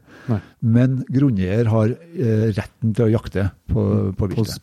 På sin mark. Ja. Det er noen som fortsatt ikke forstår, da. Ja. Ja, nei, altså, det er jo ingen nordamerikanere som skjønner det der. Nei. Selvfølgelig gjør de ikke det. Men dyret, som såkalt som juristene som sier det er res nullus. Det er ingen som eier dyret, men retten til å jakte tilhører grunneieren. Ja. Og den har vi nå egentlig diskutert i 100 år nå, og 120 år. Ja. Nei, men det er interessant, det.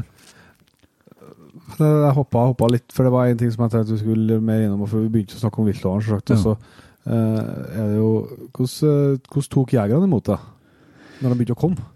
Med altså den sportsjakta? Ja, jeg tenkte på før det igjen, liksom, når de første reglene begynte å komme, det begynte å bli litt innsyn. Ja, nei, det var jo veldig variabelt, selvfølgelig, sant? Og det var jo som vi snakket om litt tidligere i dag, at er familien sulten, så bryr det ikke så mye om lover og regler, hvor er valggrenser hen, og så videre, sant? Og sånn var det jo sikkert mye av. Altså hvor du var desperat avhengig av å få i en elg til vinteren, og også jakt på vinteren under gode forhold, skal du si, for jegeren og ikke for elgen. Så det har sikkert vært sånn til alle tider, skal du si. Ja. Og det var jo når, etter hvert hvor man skjønte at man begynte å ha noen regler, når man så at viltbestandene var nesten i ferd med å forsvinne, sant? Og det områdene som vi er fra oppe i Namdalen, altså noen historier fra Høylandet, sant? De holdt på med høyånder på Grønningen der, og så et dyr som svømte over der. Og de hivet seg i båtene og rodde ut og fikk noe slått i det dyret. Ingen hadde sett på hva det der var. Så kommer den eldsten opp i bygda og forteller at det var et elgstyr. Ja. Det har de aldri sett. Så elgen var jo borte fra Namdalen i mange, mange tiår. Ja. Og det må jo være jakt. Det er jo sikkert at vi drev med jakt på skarasnø og på alle mulige måter. Når kom datobegrensningen, liksom? Nei, jeg husker ikke. Altså, det tror jeg også er langt tilbake, og det har vært veldig sånn variabelt. Spilljakt på fugl, mye sånn forskjellig. Ja da, nei, det har vært stor variasjon i det. Etter hvert som vi har fått mer kunnskap, så har det vært det her med kanskje fredem under brunsttida og den type ting og så videre, men det der tror jeg ikke vi hadde noe mye greie på i starten. Nei. Så det har vært en stor variasjon. Men bare det at man så veldig tidlig at vi trenger noen begrensninger, vi trenger noen regler. Hvis ikke så forsvinner viltet for alle. Ja. Det er i hvert fall helt tydelig at vi er i stand til å etterstrebe dem så at de forsvinner. Men du skriver jo at Europa i dag er storviltjegerens Eldorado. Ja. Hva lærer dere i det? Nei, det er jo det at, nå spurte dere i stad, at har det vært mer vilt, hvor mye vilt var det før i forhold til nå og så videre, og det der vet vi ikke eksakt, men vi vet nå i hvert fall det i dag at vi har en herskare med arter å jakt på. Altså vi har vel over, det er 21 kløvviltarter, sant? Og det er vel bare en av dem det ikke jaktes på. Og nå er jeg litt i stuss hva det er den fallow deer som de har fått i Finland. For det er jo det som er historien, vet du, mye her at altså, dyrearter har jo flyttet over landegrenser og over kontinenter. Ja. Og finnene har hatt mye gode og rike onkler som har flyttet over til USA og gitt dem noe tilbake i form av både hvithalehjort og fallow deer som har kommet fra mer østlige områder og så videre, og satt ut. England har jo egentlig bare rådyret som en rådyr og hjort, men det er da vel jaggu en 6-7-8 arter med kløvvilt. De har sitka deer, sant? De har Chinese water deer. Ja. De har en hel masse arter, og alt det er jo hentet fra kolonier og hentet inn og satt ut og så videre. Så det er et veldig stort spekter å jakte på. Og så er det veldig stor forskjell mellom de europeiske land. Altså vi har jo samlet, det var et tidligere liv, skal du si, så samlet vi viltforskere fra de fleste europeiske land, og ba dem sette opp hva de egentlig hadde av viltarter, og hvor mange, og så videre. Ja. Og det jo hemningsløs forskjell, altså sammenligne Hellas og Østerrike jo som natt og dag. Østerrike må være Europas Serengeti. Det altså så stor tetthet av kløvvilt, og både geiter og rådyr og hjort, og ja, så skryter de på seg en annen elgen nå, men det noen voldsomme bestander, og voldsomme tettheter. Og der det jo sånn at, der jo ikke noen grunneier som har jaktretten. Der det jo jegerforeningene selv, som hvis du går inn i jegerforeningen der, så har du samtidig forpliktet deg til å skyte x antall rådyr, x y antall hjort, og så videre, og gjør du ikke det, så du i deep shit. Ja. Det jegerne som forvalterne. Det var gjesten vi hadde med for noen uker siden, med han Solheim. Han snakket om han rett med et mål om at han skulle skjøte alle europeiske hjorteviltarter. Ja. Det var jo... Det var mange, jeg husker ikke på tallet, men... Ja, det var jo noe hinsides mange arter. Ja. Så det... Ja, europeiske hjorteviltarter, eller kløvviltarter, eller hjorteviltarter 21. 21, ja. Jeg tror det kan stemme det. Ja. Det så. Så det finnes... Også i tillegg så har du jo dere mengdene med vildsvin, sant? Ja, altså, vildsvin jo det desidert, det jo vildsvin og rådyr. Det jo de to artene som dominerer i Europa. Ja. Og kommer du til Italia og sier at du har lyst til å jakte vildsvin, så blir de jo bare glad i det. Så det muligheter det. Ja. Men du ser litt om forskjellig kultur, da. Ja, det har jo altså dukket opp. Ja, vi har jo en liten sak om det også i boka vår med de forskjellige jegerkulturene, og det går jo litt i hverandre, skulle du si, men de har noe de kaller en sånn nordisk jegerkultur, hvor vi liker jo å få et trofé, vi og skjøte en stor elg og få gode minner om det, men vi har det her med kjøttet og kjøttets betydning. Det viktig for oss. Ja. Hvis vi skal sette det på spissen, så vi kjøttjegere, men egentlig så, for å sette det veldig på spissen da. Og så har du når du kommer ned i Tyskland, sant? Altså hvordan du viser viltet større ære. Altså, de påstår at vi viser dem ikke noe ære. Hvorfor gjør du ikke sånn og har en liten seremoni og litt hornblåsing og greier? Det ikke noe mye hornblåsing oppe i Namdalen. Det i hvert fall senere på kvelden. Det senere på kvelden, ja. Nei, så det litt ulike kulturer. Og så har du en del jaktkulturer som vi har vanskeligheter med å forstå. Sant? Du kommer ned i Monteria nede i Spania, sant? Altså det et innhegnet område. Kommer dit tidlig på morgenen, så møtes du på puben, så trekker du standplassen din. Og så får du en plass da på innsida av det gjerdet der, og så hører du det brumme opp i lia, så kommer det en svær lastebil, åpner porten sin, åpner noen gata inn i det lukka området, og så spretter ut en 20-30-40 svære hvite hunder som sprenger Gale-Mathias inni der. Og så kommer noe alt som ikke liker hunder, kommer noe sprutene ut, og så det å skjøte i 2-3 timer, og så det Det ikke sikkert at vi synes at det har vært interessant, men for dem så Monteria en viktig del av jakta i Spania.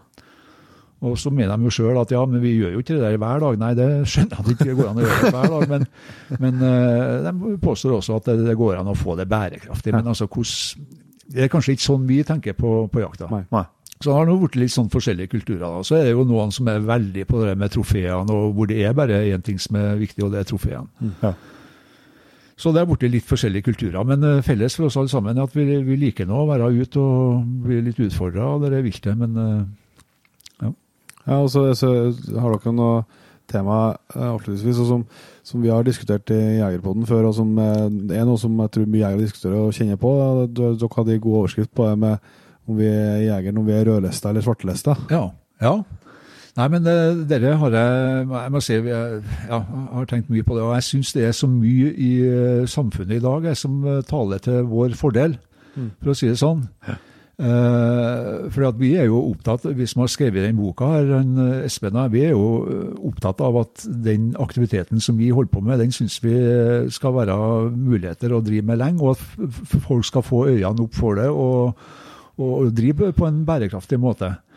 Og så har det jo, altså man blir jo utsatt for får litt sånn sterke krefter i enkelte deler av verden skal si, når det kommer til jakt. Altså, må vi jakte i dag? Nei, vi må bare være ærlige og si at vi trenger ikke jakt.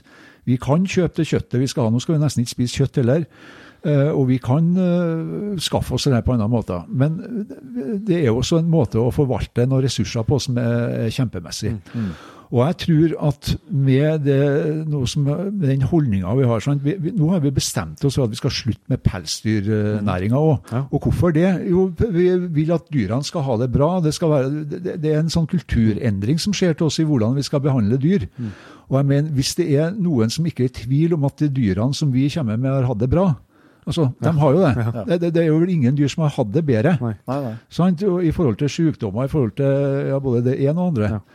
Og jeg tror at den måten, det å høste av å få lokal mat, altså ressurser som er produsert lokalt på de fineste beitene, og som er sunn og frisk, og avlivet på en måte som samfunnet aksepterer.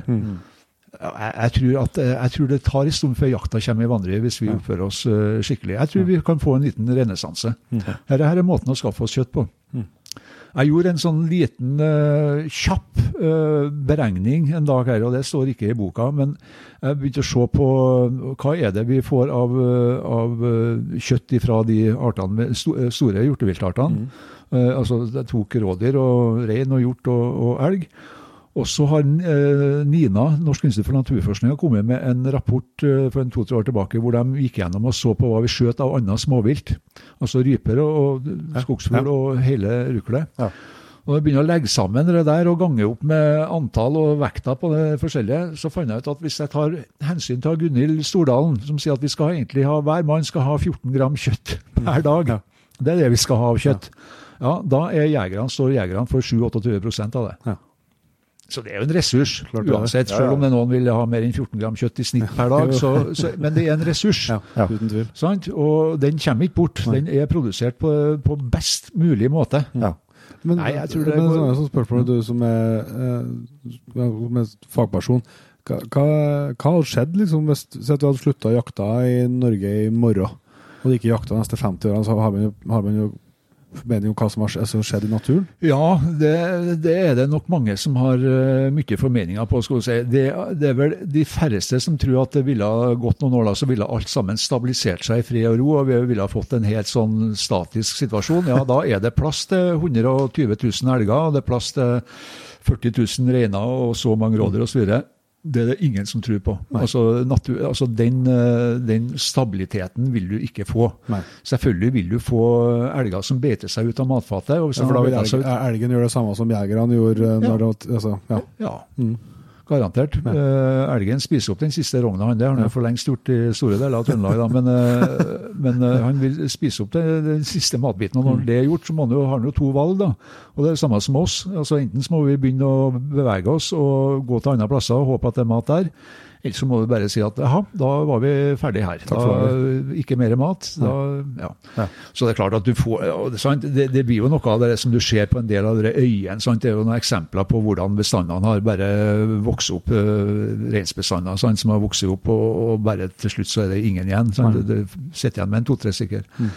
Så du vil jo få mer av det, og det er jo ikke noe forvaltning som vi vil ha. Vi vil jo høste av, om ikke stabilt, så i hvert fall vil vi høste av et overskudd, og at det overskuddet ikke nødvendigvis trenger å variere for mye fra år til år. Og det vi vil, og det tror jeg det er stor aksept for i befolkningen. Ja, så skulle jo tro dere at forvaltningen stadig vil kunne bli bedre, altså med bedre og bedre modeller og mer data. Ja da, men i utgangspunktet så må vi jo, ikke bare tro, men det må vi må stole på det, at den blir det.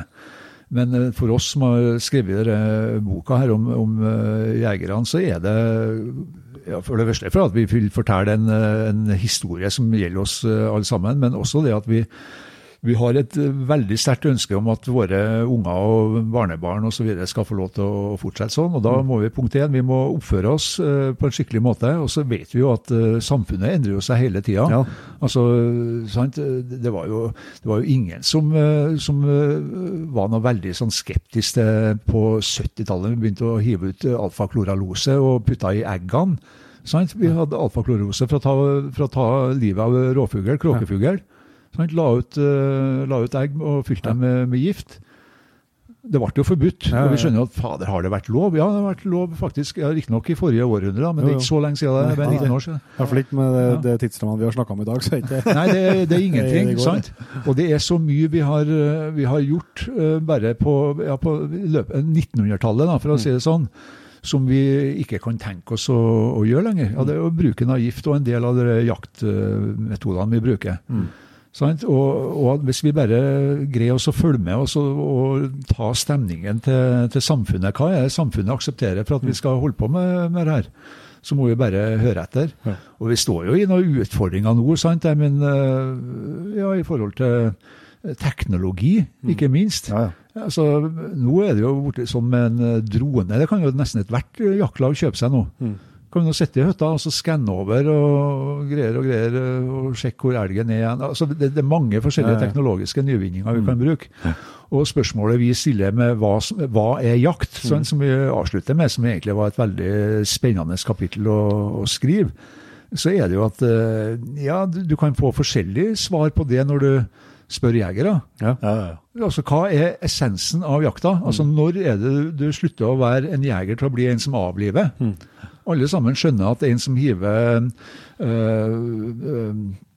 giftstoff i elven sånn at fisken flyter opp er død, han er ikke fisker, han er en annen, han er ute bare å hente død fisk gjennom en metode som ikke har noe med jakt og fiske å gjøre. Og sånn er det med jakta, og så hva er essensen av jakta? Og jeg synes det var et veldig, det er et interessant spørsmål, et interessant kapittel, for man hører jo liksom at på litt annet nivå, så man hører jo at noen kan omtale andre folks jakt, som at det er jo ikke jakt. Nei. Sant? Og så vil de si at det er jo jakta vår, det er jo sånn vi jakter. Så det er jo en sånn perspektiv på en sånn, men det med teknologi, det er veldig interessant, altså, for det er jo veldig rart hvis jegerslag skal stå stille. Sånn, og for eksempel for oss som er hundfolk, har altså den revolusjonen med GPS på hund, sånn, som er helt jeg kan ikke fatte hvordan det gikk an. Men det gjør det gjør antagelig mer effektiv, og det var rart hvis vi skal stoppe nå. Vi skal si at utviklingen får lov til å gå, skal gå for 2019, men nå er det stopp. Vi kan jo ikke, det blir jo ikke sånn. Neida. Så det kommer sikkert til å bare flytte seg i takt med utviklingen av det da. Ja, det gjør det. Så vi må bare være krystallklar på at vi er observert av resten av samfunnet. Vi er bare 5% i Norge som jakter. Det er en del folk, men vi må bare sørge for at det ikke blir noe færre. Og en viktig måte, det er jo å oppføre oss og te oss på en sånn måte at alle har lyst til, altså også det andre kjønnet. Nå har det jo borte en del kvinnelige jegere. Altså det er en av mine store ønskemål, skal du si, det er jo å få med enda flere jenter og damer på det der. Og det begynner å komme, på rypejakta etter hvert. Sånn, så jeg lanserte jo, for mange år siden så lanserte jeg rådyret som kvinnenes hjortevilt. Fordi at det kan jo være vanskelig, vi kjenner jo det selv, det er vanskelig å komme seg inn på de elgjaktlagene hvor gamle kaller ligger og har faste køyer, ligger og fis og heller rundt bordene. Sånn. Det er vanskelig å komme inn der, damer, men altså, det er jo muligheter da danne egne jaktlag. Og jeg tror at sånn hvis liksom hadde sett opp alle tiltakene som kan være med å sikre at vi får lov til å holde på med jakta i all overskuelig fremtid, så er det jo så fort som mulig å komme seg på 50-50 på dem som er ute på jakt i skogen. Det tror jeg er det mest effektive tiltaket. Ja, det er jeg enig med i. Ja, det tror jeg virkelig. Nei, men jeg tror vi har håp på det der, og jeg tror også at altså de som ikke er jegere, hvis de leser det siste kapittelet om hva som er jakt, noen blir kanskje litt forbauset. Altså, jeg har noen eksempel der med at altså, hvis vi er elgjegere, og så sier vi, jaha, og så er det en som har skutt en elg for mye, og vi har fått... Altså, vi ville ikke ha tatt imot viltet, eller det døde dyret, hvis det blir til oss i gave. Altså, det er jo at vi skal vi skal ut i naturen, vi skal kjempe med noen instinkter, sånn og sånn, og så skal vi til slutt lykkes. Og så gjør vi jo ikke det hver gang, heldigvis, for da har det ikke vært jakt. Men hvis det har kommet en, og så gitt, ja, men du skal liksom, vær så god, jeg kan få den elgen, og så kommer du med en elg, du har ikke vært på elgjakt da. Nei, så det er litt interessant, og det der med, som høres ut som en floskel, men som vi virkelig mener, og det er at du jakter jo ikke for å drepe. Men du dreper for å kalle deg at du er på jakt. Ja. Men vi fer ikke ut dit for at nå må jeg virkelig ta livet av noe. Altså. Det er ingen som tenker sånn. Nei. Men det kan nok være en del som ikke er jegere, som tror at det er sånn vi tenker. Nå er de full av jaktlyst, dreperlyst igjen, og så videre.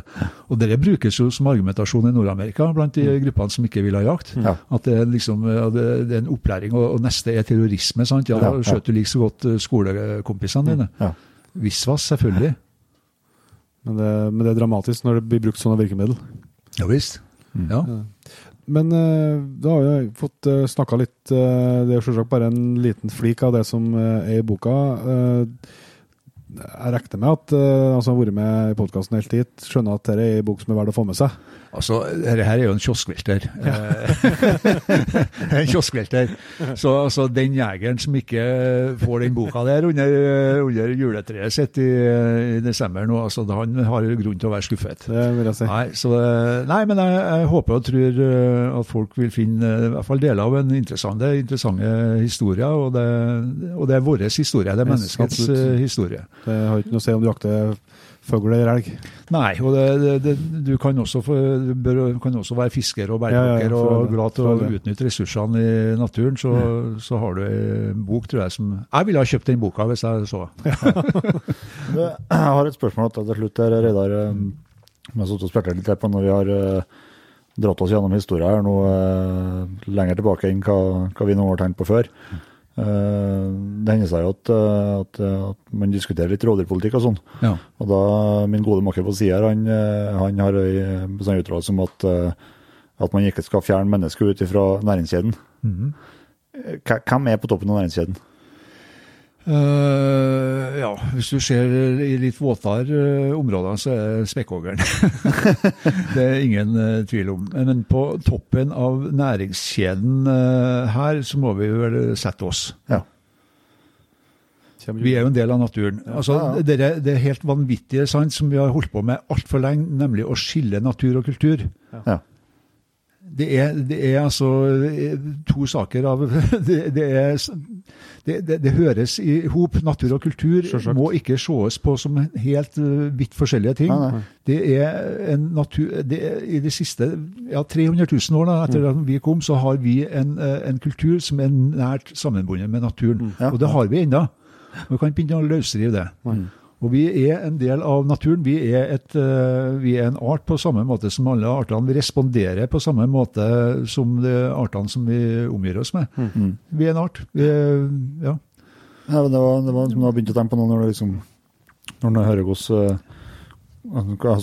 stor betydning jakt og fangsten har hatt opp gjennom utviklingen til Homo sapiens, opp gjennom, så er det jo helt naturlig å tenke sånn. Ja, visst er det. Og å ta ut mennesker av den linningen når man diskuterer blant annet rådyrpolitikk, så er det... Ja da, nei, det går ikke an, sant? Og vi har jo bestandig jakta råvilt også. Ja. Altså, det er jo ikke noe galt å jakte råvilt. Nei.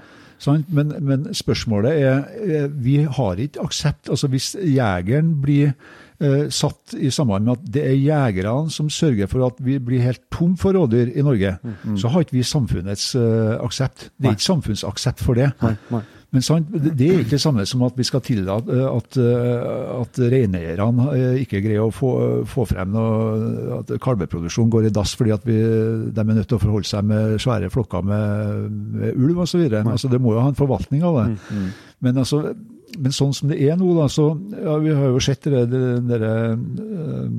demonstrasjonene som var i Oslo i fjor og forfjor, sant? Og det var noe stort sett jegere som... Altså, da er det jegerne som vil ha bort. Mens jeg tror samfunnet sier jo at men greier ikke vi å leve i pakt med naturen, da kan vi ikke også tolerere at det er en ulv som hyler her og der og så videre. Ja, riktignok blir det litt mindre å jakte på når det er en som jakter sammen med deg.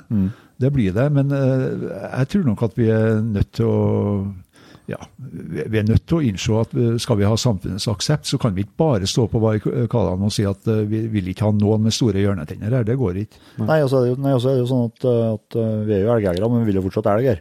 Ja. Og det er jo på samme måte med rådyrene. Ja. Altså, man vil ikke utrydde dem, men det er liksom bare snakk om å kontrollere. Ja. For 15 år siden, eller kanskje nesten 20 år siden, så var jeg i Orsa besparingsskog i Sverige, ganske langt sør der.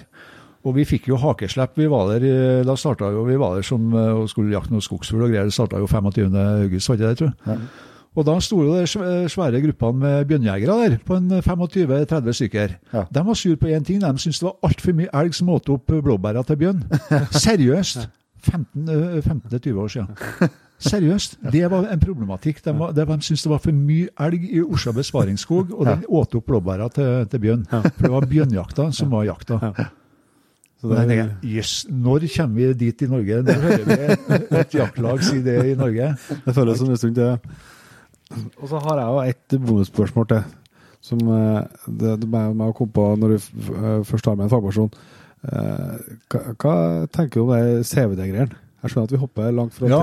Jeg vil jo tro at du har tenkt på det. Ja, det har jeg tenkt på, ja. Og har jo vært og grafsa inn i elgskallen i året, da, med å ha tatt ut prøver og greier. Så sier, nei, det der jo alvorlige greier. Vi jo ikke vant til det. Punkt 1. Vi som har hatt samarbeid med nordamerikanere ganske mange år, visste jo at de hadde jo en helt annen situasjon. De så jo på det her som et paradis. De så jo på Norden og Norge som et paradis. Vi hadde jo ikke sykdommer. Nei. Sant? Det skjedde jo ingenting. Alt var jo frist og rast og så videre. Og så plutselig så dukker det der opp, som det krever drastiske tiltak, og nå har det jo vært drastiske tiltak da. Ja. Jeg tenker på Nordfjella og de områdene der, men jeg stoler så mye på de fagfolkene som inne der, at de har gjort de riktige vurderingene, og de svintøff. Selvfølgelig de det. Ja. Så å påvirke en hel herskare med folk og opplevelsen til mange som går i områdene og bruker områdene, men nei, det der, og hva som skal til for å kvitte seg med det vet ikke jeg. Og så vet vi vel også det at den sykdommen som gikk på rein, det er jo ikke nødvendigvis, det er ikke den samme varianten som vi har funnet i en del av elgene i Trøndelag. Nei. Så hva kan spontanoppstå? Det er jo sånne ting også. Så det er ikke jeg ekspert på, men det er klart at vi må nok kanskje forholde oss til en virkelighet hvor vi må holde enda mer årvåkenhet på de bestandene vi har. Ja. Og så har du jo det som en del folk, eller veldig mange er opptatt av, i hvert fall vi som driver og tar med hunder på tvers over og inn i Sverige, sant? Og det er jo det revens lille bendelorm. Dvergbendelormen, ja. Ja, det er greiene der. Ja. Og det vil jo ha stor påvirkning på mennesker og hvordan vi bruker naturen. Altså i hvert fall sånn som jeg forstår på en del svenske områder. Og så har jo det der, altså du kan jo få det som blåbærplukker, og det å plukke blåbær med dere møkka på. Så kan du få det gjennom på den måten. Ja. Men det kan jo få konsekvenser. Ja, det vil få konsekvenser, og kanskje endre måten vi bruker naturen på. Ja. Nei, dere ser vi det er forferdelige greier. Ja. Og vi var ikke forberedt. Nei. Ikke i det hele tatt. Nei. Skjønte ikke hva som rammet oss. Nei, det var en liten bonusavsporing. Men boka er jo å få kjøpt og legge muligheter for å både ønske seg og legge gjort det. Ja, det lurer lytterne til Jegerpodden går på nettet og så sparer 40 kroner. Ja. Det er bare å google, det sikkert. Det er bare å google, så får du den. Men da skal vi ta oss og begynne å runde av, Reidar. Vi har jo noen faste punkter som vi bruker å avslutte med, og det kommer ikke unna du heller. Nei. Det er 3 faste spørsmål, og da er det første det er jaktutstyret ditt. Hva er du mest glad i? Ja, jeg har jo hørt dere har stilt det spørsmålet, så jeg tenkte at jeg får sikkert det. Og da tenker jeg ikke jaktutstyr, jeg har kjøpt nok i forbindelse med jakt, men altså, vi skal si én ting som har vært med meg de siste 25 årene. Jeg har brukt veldig mye penger, synes jeg da, på å kjøpe en veldig dyr og veldig lett dunjakke, som jeg har hatt i 25 år, og den ser akkurat likens ut. Ja. Den hiver jeg og vaskes, og så tørker jeg den i tørketrommelen med 5-6 tennisballer, og den er god som gull. Og er i sekken, uansett når på året og hvor jeg er, veier ingenting, tar ikke noe plass, og har sørget for at du sitter rolig på post og ikke står og skjølv som et annet askeløp. Nei, men så jeg tror faktisk av det jaktutstyret, eller det turutstyret, det å investere i en kjempelett og god dunjakke, jeg tror ikke jeg har vært så glad i noe utstyr som akkurat det. Kjempetips. Ja. Og så er det Du som har så mange 10 års erfaring fra Elgskogen i Namdalen. Det et beste jakttips. Ja, vet du. Jeg tenkte litt på det der. Og så det jo sånn at programmet kan jo kløppes, så det jo bare å kløppe bort. Men jeg var med, vi var 3 stykker som var på, og da jeg litt i tvil, skal jeg kalle det harejakt når jeg på Sørøya og skyter hare med rifle? Ja, vi kaller det harejakt. Ikke sånn som, ikke med hunder og greier, men ja, vi kalte det noe hareskyting da, men vi var noen jegere når vi var.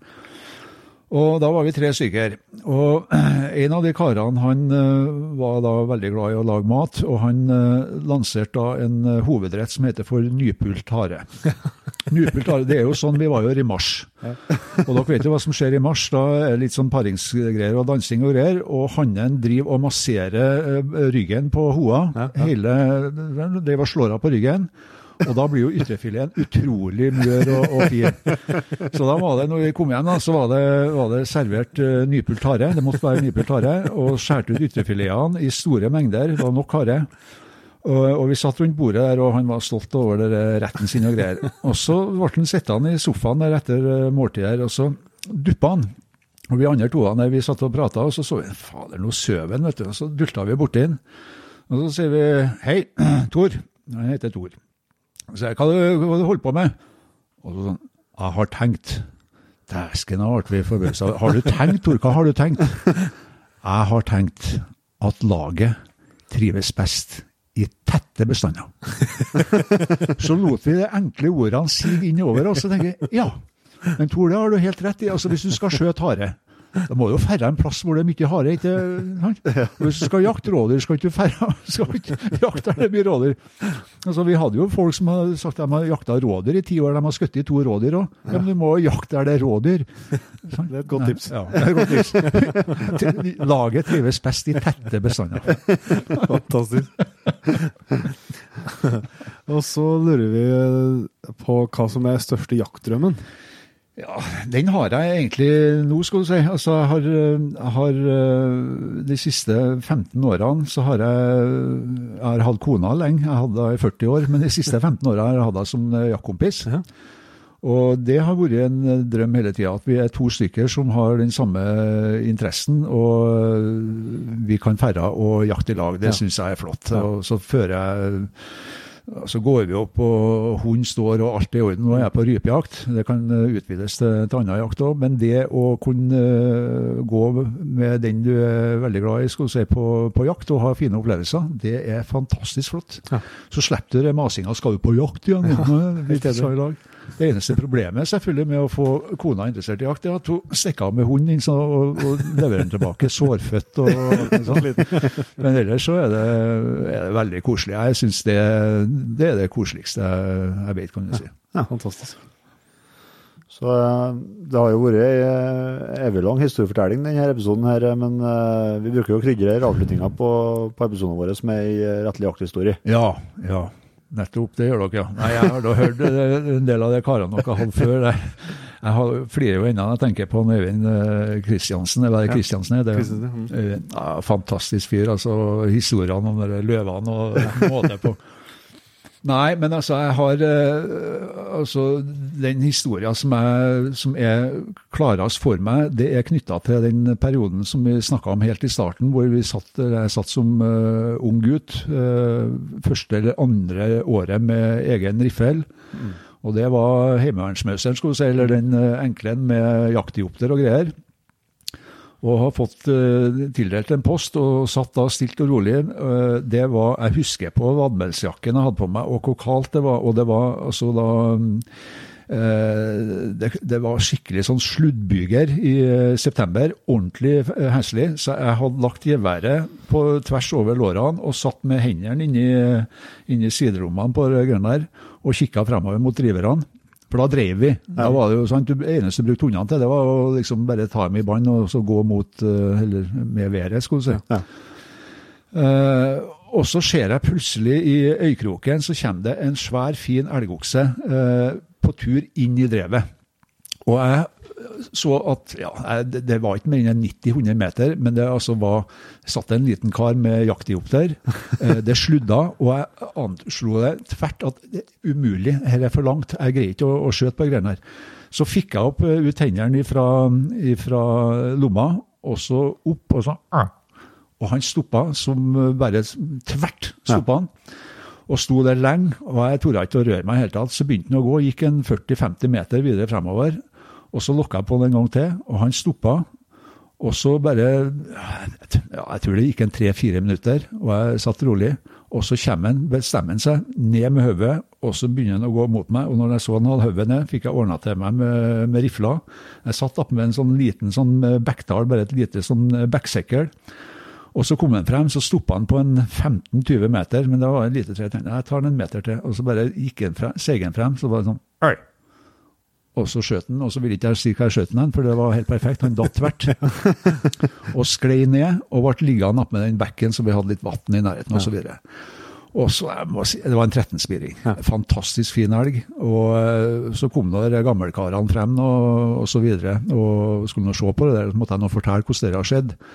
Da måtte de nå opp på myra og så sjekke baksporene for å se hva er virkelig sånn, kommer han inn sånn og så videre. Men de fikk noe stadfestet, jo, han har kommet på en 90-100 meter og gått sånn, og han har kommet rett på meg etterpå. Og da var en av karene skulle nå ned på Trones og handle, og hadde nå fortalt at det var ikke noe problem å skaffe elg, for de hadde skaffet seg en kar som snakket med elgen, og det gikk jo rykter ned på Trones i løpet av en halvtime, så visste jo folk at det satt en kar og snakket med elgen. Men jeg tror akkurat den med å føle at du hadde så god kontroll på det dyret, og stola på at du kunne stoppe når du ville, og så videre, det var en fantastisk opplevelse. Altså. Men det var i den perioden hvor vi drev og merket en del elg, og liksom hadde mye kontakt med elg. Så du visste sånn omtenkt hvor fort går det. Og, altså, du følte at det var, her hadde du kontroll på. Men det var en helt fantastisk opplevelse. Virkelig. Og det å prate med en og få dem til å tro at du er i ku og komme på en måte der, det var helt utrolig for oss. Nei, men tusen takk, Reidar, for at du tok deg tid til å prate med oss. Takk selv. Det var veldig hyggelig å få gått gjennom boka litt igjen og fortelle om det. Og så håper vi at folk synes at det er artig å lese litt mer. Det tror jeg helt sikkert stør. Tusen takk, så får du si takk til Tor Høsten. Takk for det. Takk for praten. Takk for praten. Det var en Reidar Andersen, det. Utrolig underholdende prat. Det er jo sånn fascinerende å prate med folk som har så sinnssykt mye kunnskap. Det er vel altså, når du liksom, har den jobben han har, og professor, biolog, eller hva som er hele titelen hans, det Hvem vet? Det er utrolig kunnskapsrik, og det er litt annet synspunkt på ting også, i forhold til mye til gjestene vi har før, da, som det snakker om utviklinger fra mange 10 000 år tilbake i tid.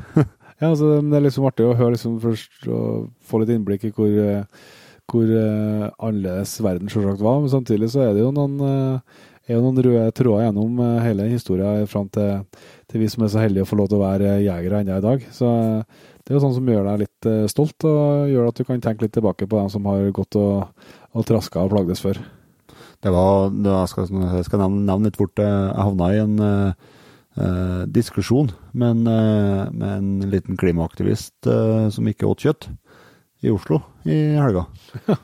Da var det veldig gunstig å ha nettopp pratet med en Reidar. Og liksom kunne jeg bare slå i bordet at vi har ikke vært her i dag, har ikke vært for at vi føler at det er rein og kjøtt nordover i Norge. Så. Ja, det er bra. Men før vi runder av, så skal vi følge opp den hyggelige tradisjonen vi har fått med å takke nye Patreons. Og forrige uke så trekte vi jo vinnerne av den jakta vi skal ha med 2 Patreons, men det har jo kommet inn nye etterpå, det er vi selvsagt utrolig glad for. Så tusen takk til Arne Johan Nikolaisen, Bjørn Arne Jensen, Karl Erik Ellingsæter, Oliver, Per Løken, Reidar Nordskog, Steinar Solheim og Tor Håkon Larsen. Tusen hjertelig takk, og tusen hjertelig takk til alle dere som allerede er Patreons. Det betyr kjempemye for oss. Har du lyst til å smøre på å være med helt hit, lyst til å være Patreon, så finner du informasjon der på jegerpodden.no. Der finner du også nettbutikken vår med flotte Jegerpodden-produkt, og som nå er litt oppdatert med nye kampanjeprodukt fra Norma, så ta og sjekk ut det. Og følg oss selvsagt også på Instagram og på Facebook. Så ser vi som vi bruker til neste gang. Vi høres. Skytjakt, og vi høres.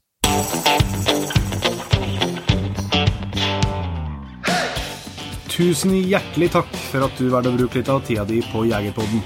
Sjekk ut jegerpodden.no eller din favoritt podcastspiller for enda mer innhold og flere episoder.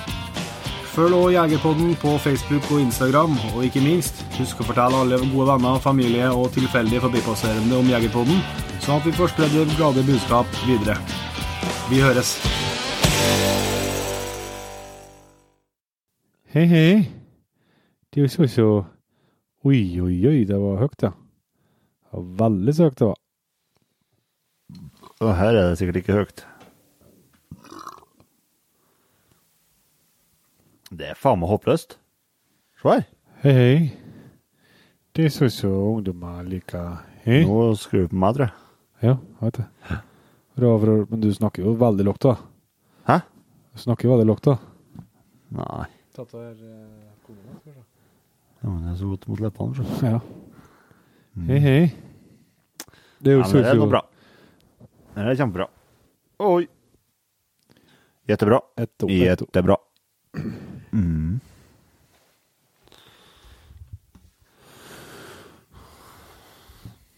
Den er kapsen. Du. Hei! Du hører på Jegerpodden. Ja. Faen, jeg hater å begynne å spille inn det. Først begynner på